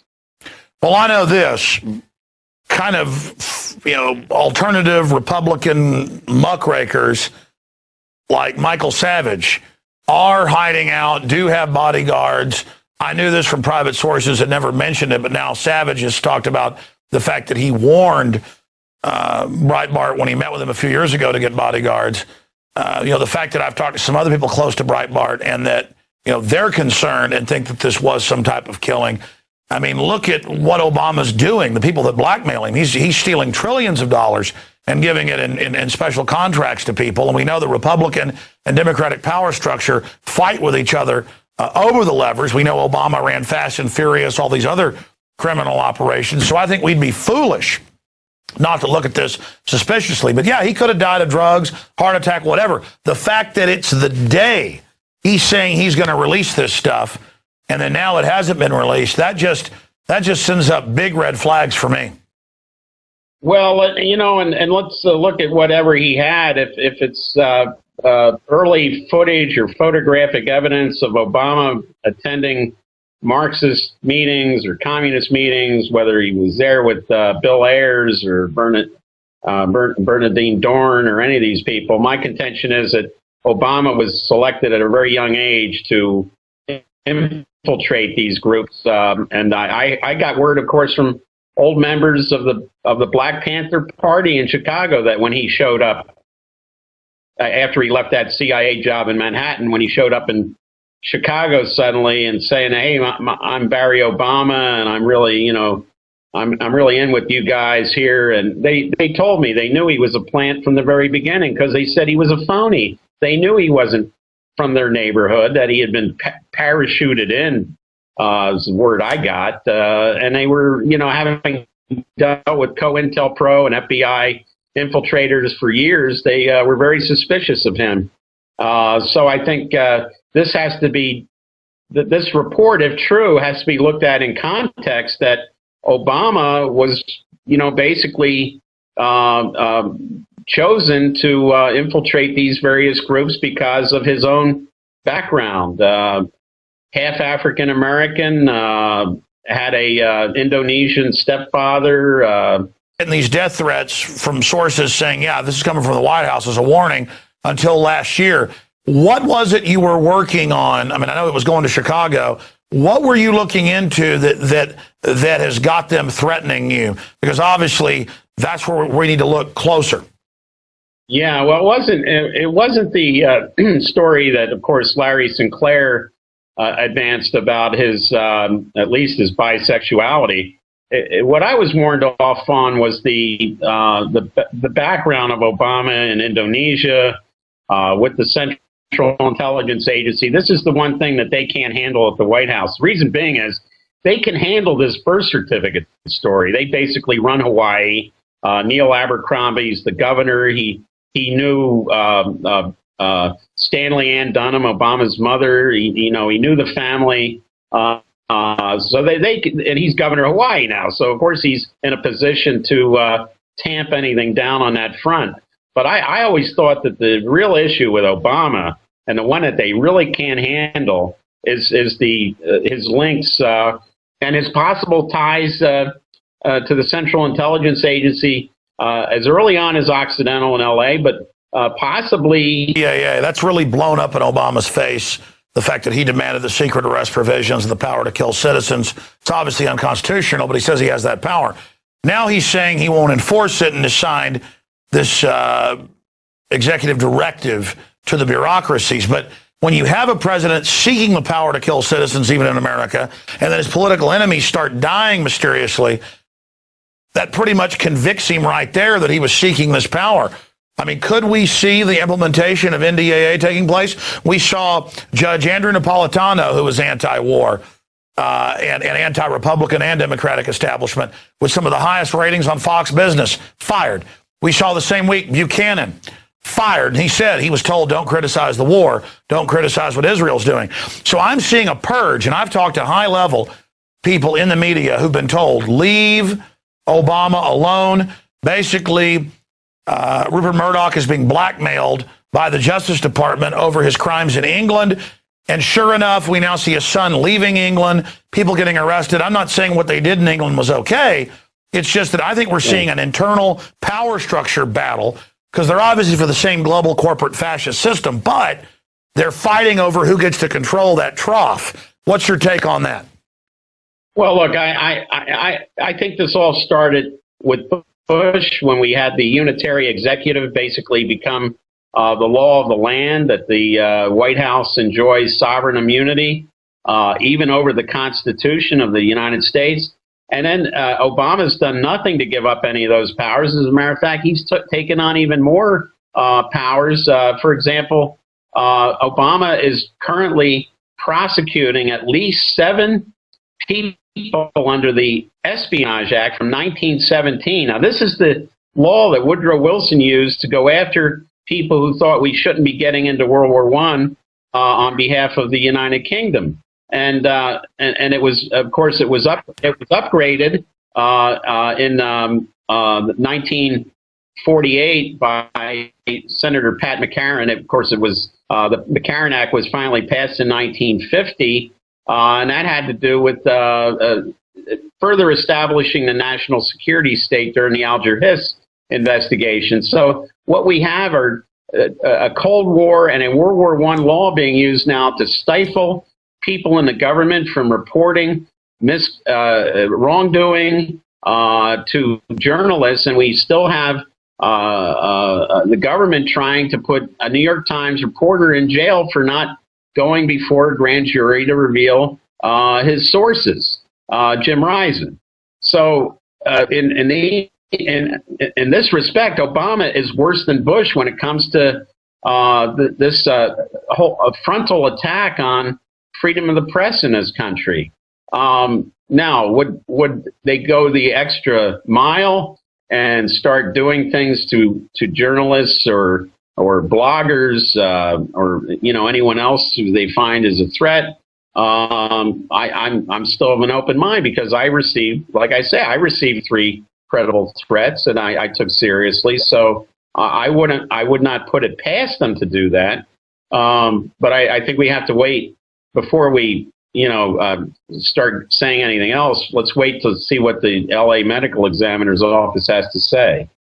Sure, but again, I go back to that point that I made right as you were coming on. The fact that within 2 hours or a little bit less of him being announced dead, they were saying natural causes, nothing to worry about, move along, move along. And any other time I've seen it, like with Gary Webb or other cases you mentioned, when they do kill somebody, they immediately announce that it was suicide or natural causes when there is foul play. I'll tell you, I was almost as surprised to hear who his father-in-law was, Orson Bean, the old panelist on To Tell the Truth. who I think was one of the first people who indicated that it might have been from natural causes. But I frankly thought that Orson Bean had died years ago. So I was almost as surprised about that in this case. I mean, it's very bizarre. And wasn't Orson Bean even blacklisted back during the Red Scare? Yeah. Yeah, he was an aspiring actor in Hollywood who was accused of attending Communist Party meetings. Okay, so, here we go full circle. And he was sort of blacklisted in the 50s. So his career really had to do with appearing on, as a panelist on To Tell the Truth in the Match Game with, Bud Collyer and Gene Rayburn. Beyond bizarre. Now, I always love the wild card here because we don't do pre-interviews with you, obviously. But you did, right before we went on, mention that you were at the CPAC event and you talked to Mr. Sinclair, and he said he did talk to Andrew Breitbart. So tell us about that, and then briefly, any other things you're investigating right now. Yeah, I spoke to Larry. I spoke to him at CPAC, but I talked to him this morning, and there was an event called a Bloggers Bash at CPAC. I was not there, but Larry was there, and he told me the next day that he had spoken to Breitbart, and Breitbart had told him about wait till March the 1st about something. Now, in Breitbart's speech to the whole CPAC audience, he said that he said something about some sort of evidence, might have been photographs or video about Obama, but I frankly wasn't paying attention. But I did speak to some other folks who were there today, and they said absolutely that he did refer to that during his speech. No, we have that clip. In fact, I was going to play it at the end of the interview. Do we have first? Obama's going to really not like this. We're going to take him down. So, yes, he did indeed say and do that. One News. A man who worked as a choir conductor and school teacher is found shot to death. The victim, 47-year-old Donald Young. Good evening, everyone. Young's death has been ruled a homicide. His body was discovered yesterday morning inside his South Side home at 2320 East 69th Street. ABC 7's Michelle Gallardo is here now with more on the case and how Young is being remembered tonight. Michelle? Ravi, Donald Young was the fourth of 8 siblings. He was, according to those who loved him, the type of person who didn't take life for granted. He lived every day to the fullest. So whether it was in the South Side classroom where he taught or at church conducting the choir every Sunday, Young made an impression on those who met him. He was one of those success stories in terms of a kid whom the average person would look at and say he doesn't have a chance. And yet, before his death, Donald Young succeeded mightily. Among other things, he was a choir conductor at Trinity United Church of Christ for many years. This amateur video, shot just last week, shows him doing what for him wasn't a profession, but a calling. He came to our church as a 12-year-old. He was not brought by mother and father. He just came because of the other kids and became active in the church. The church became Young's extended family. When news of his killing came during Sunday morning services, Reverend Wright tells us many parishioners got up and went straight to Young's home.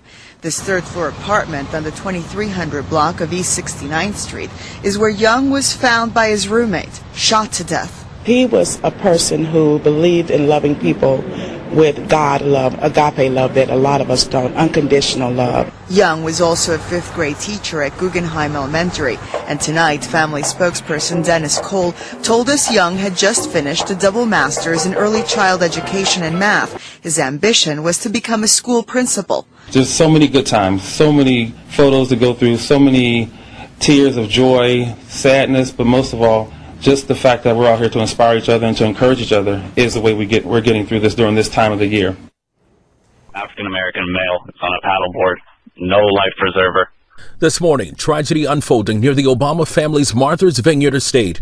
Police recovering the body of 45-year-old Tafari Campbell, a beloved personal chef and friend of the former president and first lady. The call for help came in Sunday evening for the missing paddleboarder, who witnesses tell police was last seen wearing all black before they eventually lost eye contact with him. A 40-year-old male, possible drowning. Campbell's paddleboard and hat would surface, but no sign of Campbell. Then the unimaginable. The husband and father of two found dead 100 feet from shore at a depth of about 8 feet in the Edgartown Great Pond. Police say divers found his body by deploying a side-scan sonar from a boat. Campbell first worked as a sous chef for the Obamas at the White House. Gotta keep it under lock and key. Seen here brewing beer in this White House video. What you do is you take the beer bottle. Now authorities investigating the drowning. Campbell was on the vineyard visiting. The Obamas were not there at the time of the incident. Mr. and Mrs. Obama released in a statement calling him a warm, fun, extraordinary, kind person who made all of our lives a little brighter, adding he was a talented sous chef at the White House.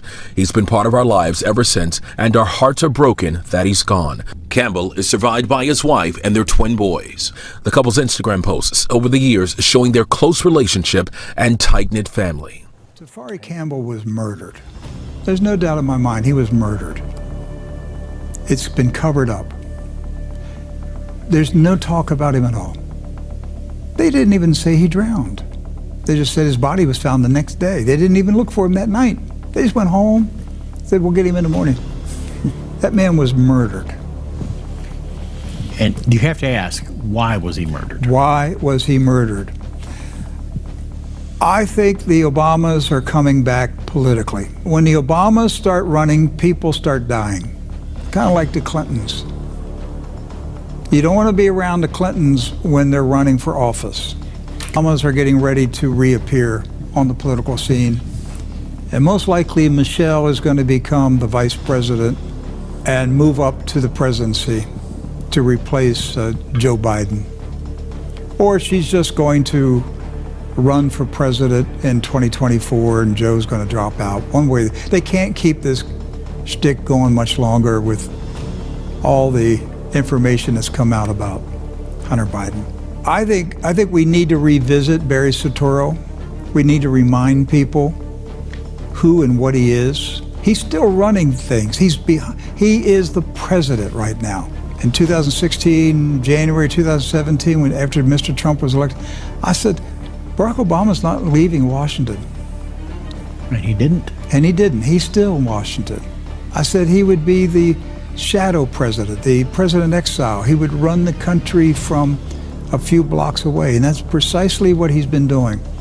Barack Obama managed the entire operation against Donald Trump.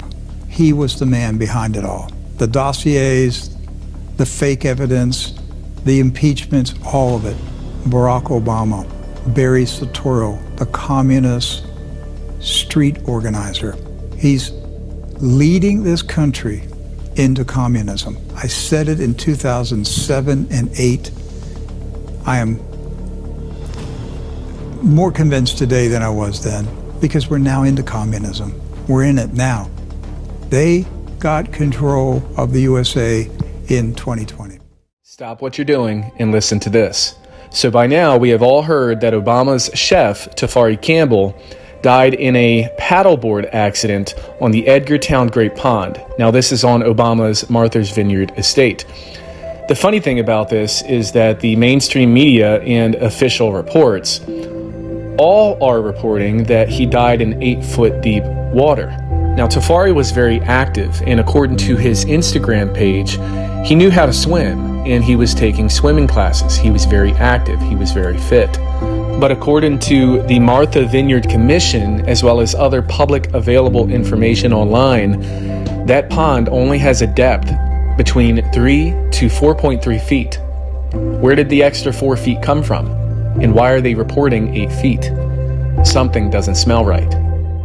Well, we have another news story just in. You know, it looks like there were some missing details from that police report. Weird. As you guys saw from my other report, it was just released that his death was ruled an accident. And now that that ruling has come out, some new details have come out as well. It looks as if Mr. Tafari Campbell was not only not wearing a life vest, and he wasn't attached to his paddleboard, but he wasn't wearing his clothes. Just saying that's a little weird. They kept a lot of things in the report, but forgot to mention that one little detail, and probably just a few others. So, according to the now public incident report by the Edgartown Police Department, Tafari's clothes were found 16 minutes after the 911 call, but his body was not found until the next day. Huh? So a married man was found naked, and we now know that the paddleboarder is an unknown woman. We can't know her name for some reason. We can't know who it is, and she doesn't want to tell her truth because that might clear some things up. You know, that might make some things make more sense. Yeah, we're not going to get that. We're just going to get new facts on the fact that he was paddleboarding, not with his wife, but with a female, naked, with no life vest on, to a man that says he can swim, but people are saying he can't swim, but he was in 8 feet of water, so what was really stopping him from getting over to the edge? I don't know. Sounds really sketch to me. But whatever, it's the Obamas. Don't question a thing. They don't do anything wrong. I mean, what's to question? The whole Obama family was on the island. They were there.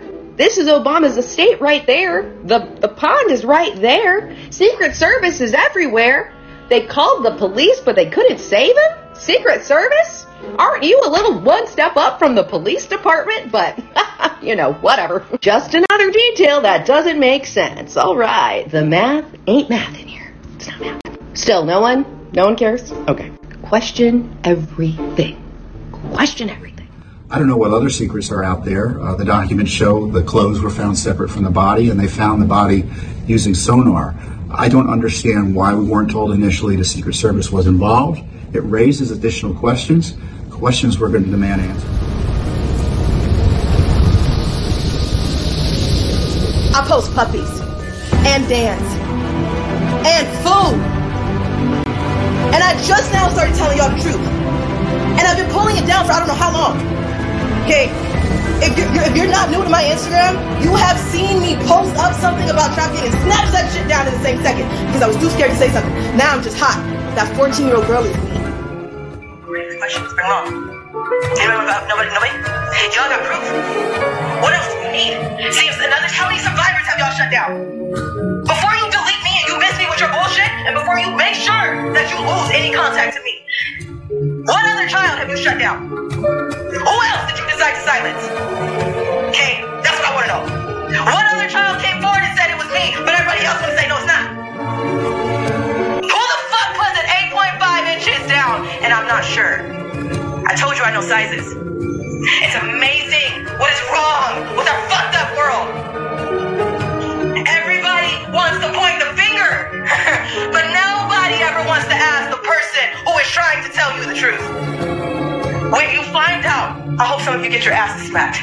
When you find out, I hope the people who worship this man and told your children to worship this man, you get your ass smacked. I hope that you are in hysterics. I hope that you feel the guilt and the shame. I hope that you know that my friends that have lost their lives and are sitting on somebody's fucking water island is because of you.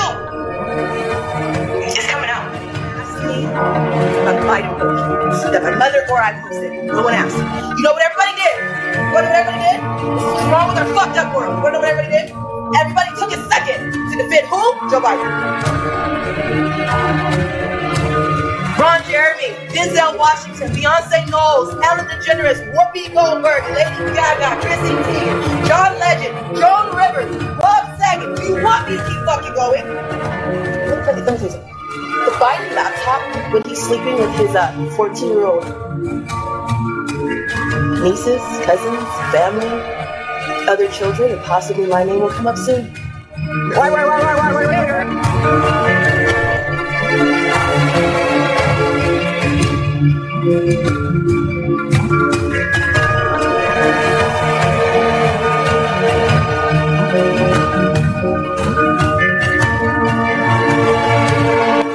John Podesta Pizzagate is very real. I'm not worried have dealt with voodoo masters. You know what that means? You know what that means? Paranormal activity. You know what that means? Witchcraft, black magic, voodoo.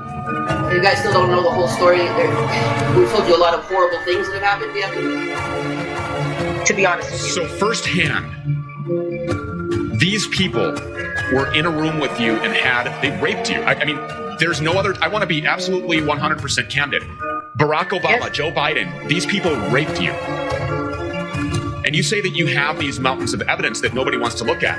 What evidence do you have? We have police reports, we have rape kits, we have information, we have videos, we have so much. But again, there's so much that I can't put completely out there, and I have mountains of it. But I do understand that when I was 16, I ran away from CPS. This is how I escaped. I was auctioned to Russia. I knew that if I went to Russia with this man that I would not come back and I would die. So I ran away and I hid for a year. I did what I had to do, and I can't say exactly what I had to do because it would put some people in danger. But I'm here and I'm alive. During this time, my pimp sent fake FBI to homes to interrogate, to disrupt the neighborhood. But when the suspects that they thought were the ones that were guilty and called them back, they didn't want anything. They didn't want to talk. They just wanted to see exactly where I was. It didn't end from there. It hasn't ended at all. I'm 27 years old now, and it should be done, because if this was just about sex, if this was just about money, this would be over. But this is not what this is about. MKULTRA exists. DID exists. This hell exists. Explain that for people who don't understand what that really means. So what is this really all about? This is all about power and control. MKULTRA is a mind control programming. It happens to Hollywood elites. It is happening right now to Britney Spears, Lindsay Lohan, many celebrities just like them. But nobody understands and nobody knows because it's a part of control. It's like someone has the remote to someone's life, and no one knows who's pushing the buttons. Dissociative identity disorder happens when you have nowhere to go with the trauma, when you have nowhere to go with the pain. So your mind splits and shatters into a million pieces. But those are people that have had to take a part of the pain and do what they have to do to stay alive. How many of those brothels do you think there are in Europe? I know of about 4. In which countries? Belgium, Germany, Poland. Where is the one in Poland? Tri-City. In a regular house as well? Yes.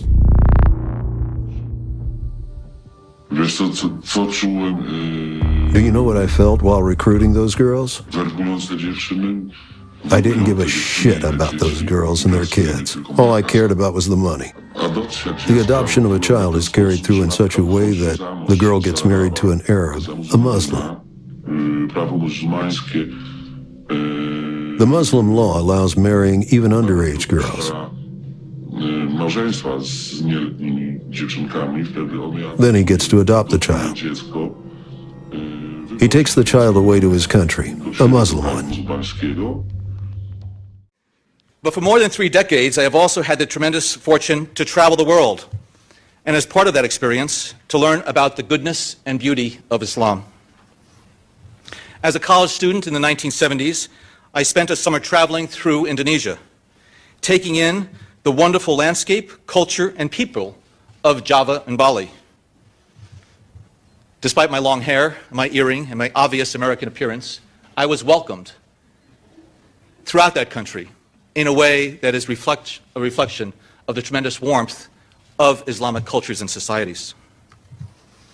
Like the president during his childhood years in Jakarta, I came to see Islam, not how it is often misrepresented, but for what it is, how it is practiced every day by well over 1 billion Muslims worldwide, a faith of peace and tolerance and great diversity.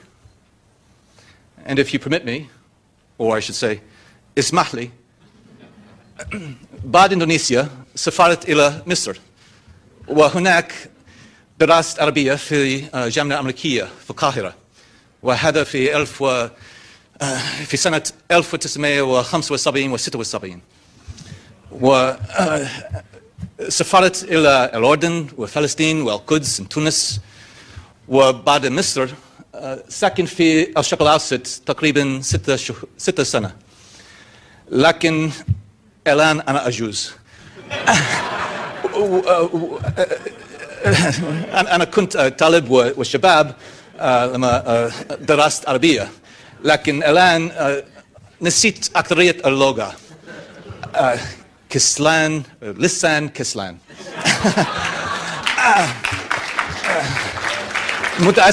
متأسف لكن ممكن إن شاء الله سوف أدرس عربية مرة تانية إن شاء الله عفوا. You're absolutely right that John McCain has not talked about my Muslim faith, and you're absolutely right that that has not come my Christian faith. In Muslim countries, papers are easy to get. For 50 local dollars, you can get any document you want. Changing the first or last name is not a problem, and so any trace of the child is lost. What then? They go to Egypt for a couple of days. They get new papers through some formal correction of the name and the last name in a matter of hours. And the child returns as a completely different person. It returns to Europe, to the brothel. And no one is ever looking for that child again. The trace is lost. A child had left. It had a name and a last name. And a different person came back to Europe later. And the mother? She goes to a brothel in Europe. What does it look like when they bring you kids for sale from Ukraine? When a child comes from Ukraine, it gets new papers here in Poland. These are another child's papers with an identical ID. Only the photo of the imported kid is swapped. And practically the trace is lost here. The child goes abroad with its new Polish ID. So you need the ID in case of inspection? Yes, while crossing the border. Just in case. Then there are no more problems, because the real child stays in Poland while the other one is officially non-existent. Yes. The moment the client informs he wants to kill the child, a whole group is immediately set up to pick up the organs. We schedule it so that everything overlaps, so that we have a recipient ready. Whatever can we say? Is the child still alive when it's being taken to the operating room? It's done on the spot in the villa. Is that where the organs are retrieved? Yes, there's a special sterile room there. When they torture those children, the children get broken. Their arms get broken. Their legs get pulled out of the hips. They often get beaten up.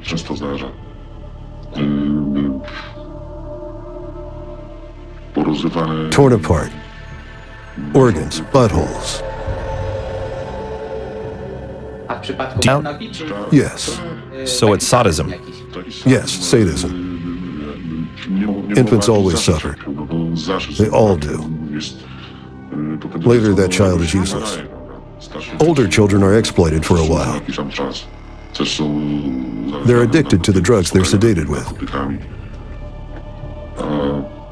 But infants become useless. They go for spare parts. Older kids can't take it mentally. Also because of the drugs, they ration them out to make the costs as low as possible. Because the kids are nothing more than just merchandise. That also has an impact on their mental state. One boy slashed his wrists. He couldn't take it. All that manhandling and the kind of life he had there. They did save him, of course. But he was sent for spare parts. The drugs put children in such extreme psychotic state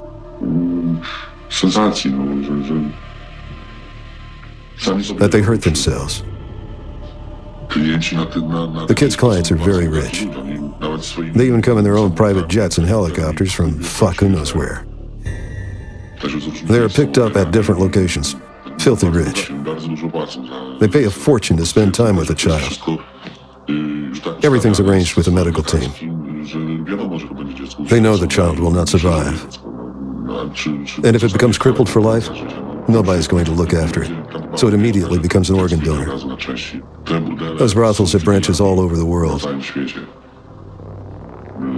with operating rooms. They are high security sites.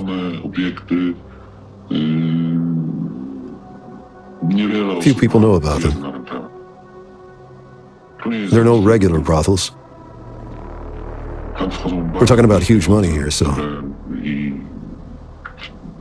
they are perfectly organized. It's not just some dude or madam sitting there. It's all professionally set up. Like a corporation? Yes, like a corporation. As complex as a corporation. There must be a medical team on standby. Someone must look after those kids. Someone must organize. The transplants and everything. There must also be someone that helps them. Search clients for the organs out. It will continue. The demand is huge and it won't change. While delving into the topic, I came across a moving appeal of another mother to the kidnapper of her child. I decided to get in touch with her. On the day you came into my life and changed it into a nightmare, that day you kidnapped my son. Although so many years have passed by, my pain and my longing for him have grown even bigger. Finding Tomak is the sense of my life. Do you know how it hurts to be separated for such a long time?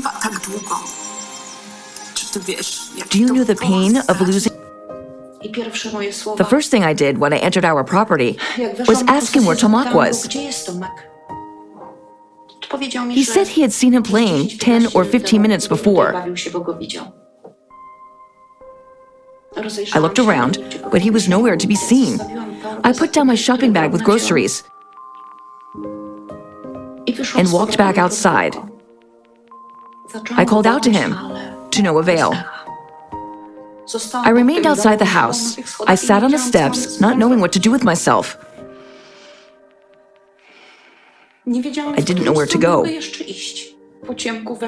the dark, I stumbled into the worst and the darkest places, despite being a total coward. On such occasions, you feel no fear.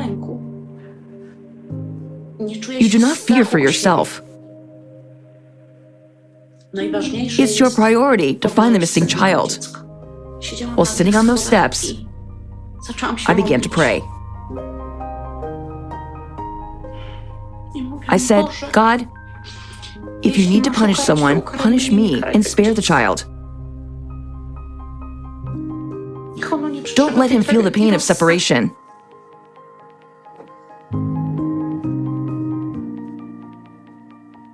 Because the child is not an... and Tomak's age progression was publicized. We got a message with a photo from what later turned out to be a fake account. That Tomak, that missing Tomak, was now Ryan Pitts. It also included his whereabouts. When I opened that photograph, I almost passed out. I sat on a stool and said, God Almighty, this is my Tomak. The two men were so similar that the Polish police decided to contact the FBI. Do you think the FBI did all they could? They checked it just to get us off their back, so we leave them alone. I know our side was putting pressure on them. FBI said they'd check Ryan Pitt's birth certificate. Because he got married there, he had to have a valid copy of his birth certificate, right? And they sent us information that his birth certificate was checked and that it was an original document. And that was it. There is no prior information about him. No place of birth. Even his date of birth differs on different sites on the internet. So it really makes me wonder. And all the information that you can find about him starts from the age of 5. In my opinion, FBI failed. They dropped the case too early and didn't explain the kidnapping. Doing the research on that family's past, we found information that Ryan's grandparents were patrons of an orphanage located in their town. I guess switching one kid with another wouldn't be difficult at all. Ryan Pitts was a soldier decorated by President Obama. When he was decorated by President Obama, several interviews appeared, and there was an interview with his grandmother, who told Ryan's story. And in that interview, she made it clear that Ryan had to fight for himself since his early childhood.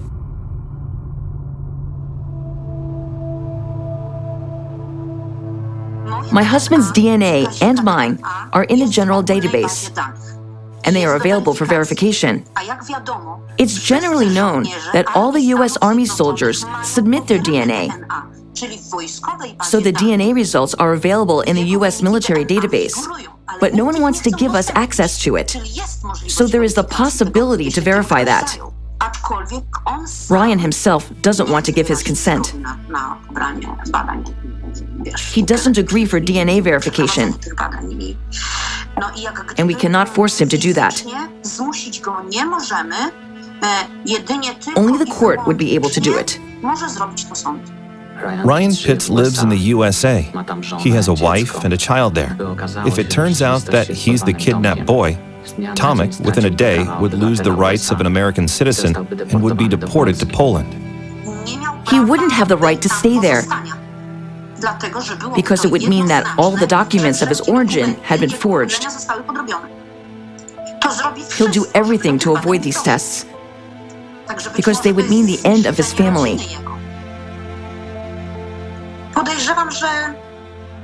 I'm afraid that I'll die without knowing the truth and the ending to this case.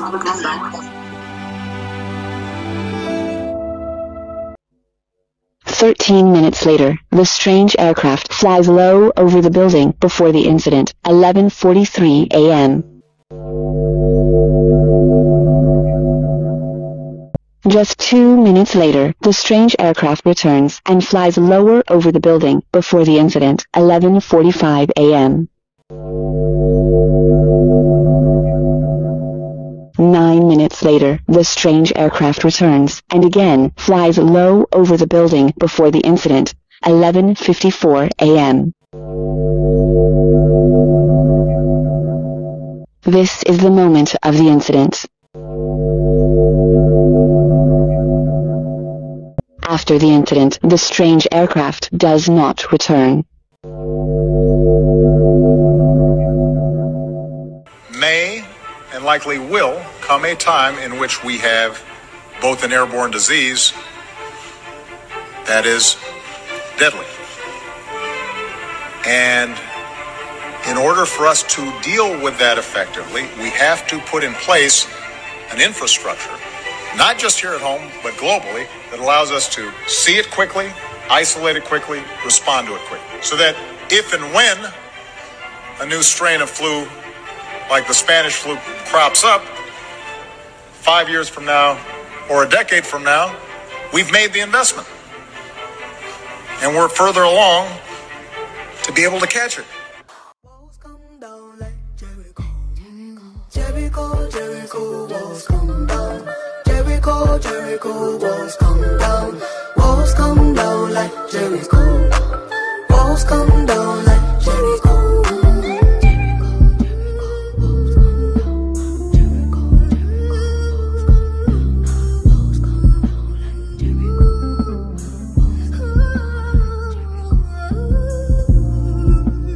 Walls do come down at some point. And what's important is that all of us realize what conservatorship really means.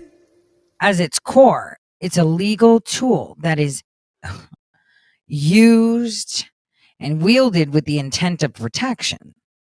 It appoints an individual or organization to manage another's personal and financial affairs when they're deemed incapable. Yet through the lens of freedom, it treads a fine line on one hand, but on the other, it potentially curtails personal liberties, entrusting someone else with the reins of one's life. The balance between protection and autonomy is a very delicate one. And in our quest to protect, we must ensure that freedom is not the unintended casualty. And I bring to your attention this going rhetoric. For most of you that have seen the Britney Spears video, let me show you. People have now been advocating that Britney Spears may indeed be insane because she did a knife dance. But I'd like to show you that that's not the case. In fact, she was only mimicking something she saw previously, but nobody wants to talk about that. They want to make her look crazy. So allow me to show you the video that is supposedly the claim that Britney Spears has lost her mind and maybe conservatorship was a good idea. Please pay attention.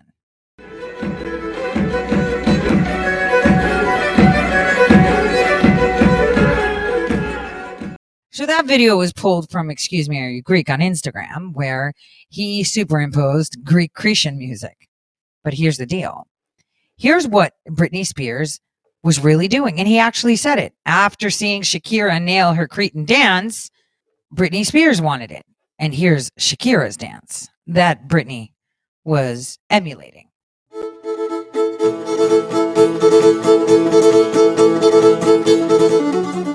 So in other words, Britney Spears did it and she's crazy. Shakira did it and she's not. Do you see where I'm going with this? It takes a lot for people to take a step back and let things sit a little bit, because this is what they do. They take something and they just talk about it as if they're talking from a position of knowledge without really having knowledge. Yes, it looked crazy, but, you know, they were just performing and she was just, you know, Shakira looked good. Why not copy it? And it was through a humorous channel that you see it, because he said, here's Shakira, you know, tell me you're Cretan without telling me you're Cretan, because she was dancing with the knives, right? Because there's a knife dance in Crete. And then Britney Spears goes ahead and used the same thing, knives, you know, because it was very successful. And suddenly she's crazy. See, this is it. She's just dancing and doing her thing. Like, no one should. How is that her being crazy? She could do whatever she wants. Who are you to say which one? How many of you dance and sing in your bedrooms naked? Okay, she just puts it on camera. Whatever. I'm just saying, sometimes there's more to the story and people don't pay attention. And we have to be very careful. Because when we speak of conservatorship, we should remember that even those that we believe are incapacitated, like many thought that you were incapacitated, that you were crazy because you didn't want to wear a mask or you didn't want to comply. So it's important that people take a step back and let things simmer just for a little bit. Let it percolate and don't talk right away. Now today, Senator Feinstein, unexpectedly, she's like 100, okay? And you know, she's got one foot in the grave, and she was gripping onto her seat. She was a mom, a grandma, a mayor. I've gone through that. You should listen to those Feinstein episodes. A governor and a senator. In the position right now where we're going through a death, an ego death of understanding that everything is controlled and there's nothing that isn't. So on that, before I close with my Dianne Feinstein comments, I thought I would share on a day of death a new video by Dax. And on this day of death, the video's name is Life. Please enjoy. This life gets real hard and sometimes you may feel you're out of place. You may think there's time, then blink and find it's gone and you can't waste. You gotta take a hold, embrace it, close your eyes and walk by faith and go today. Don't wait, go today. Don't wait. Life. Well, what can we say on Dianne Feinstein? Today, reflecting upon her life and her infamous legacy, many find ourselves on opposing sides of her political decisions. And we cannot deny, though, the impact and indelible mark that she has left on the nation and for California. Each life, regardless of our personal sentiments, is a melting pot of each one's experiences, choices, and lessons. It's said that in the aftermath of our earthly existence, that we're subjected to reckonings of a unique nature, tailored to the life that we lead. Imagine being bound as a tree, seeing all, yet rendered immobile and mute. Centuries as a silent observer, every missed opportunity or misguided decision playing on a loop. Such a fate would indeed be a profound and inconceivable penance. In this time today, thinking of Senator Feinstein, we are reminded of the imperfections of human existence and the evil that exists. We are rooted in place with knowledge and awareness, yet unable to influence the world. So they say. But that notion serves as a stark reflection of the isolation many feel in their own lives. And perhaps even Senator Feinstein herself may have felt it at times. In her bidding farewell to this existence, we recognize the struggles that she faced, the decisions that she made, and the ultimate solitude of a life lived under the public eye. And again, while we may not always have agreed, we should extend compassion to her journey ahead, wherever and whatever that may be. For think of a punishment of being a tree. As much as we might perceive her newfound existence as maybe a tree as punishment, it may also be an opportunity and a chance to see the world through unfiltered eyes, to understand perspectives previously ignored, and to ultimately find peace in knowing. The other day, my daughter was debating online, and she had an exchange where someone said, God created evil, and I don't understand how he did that.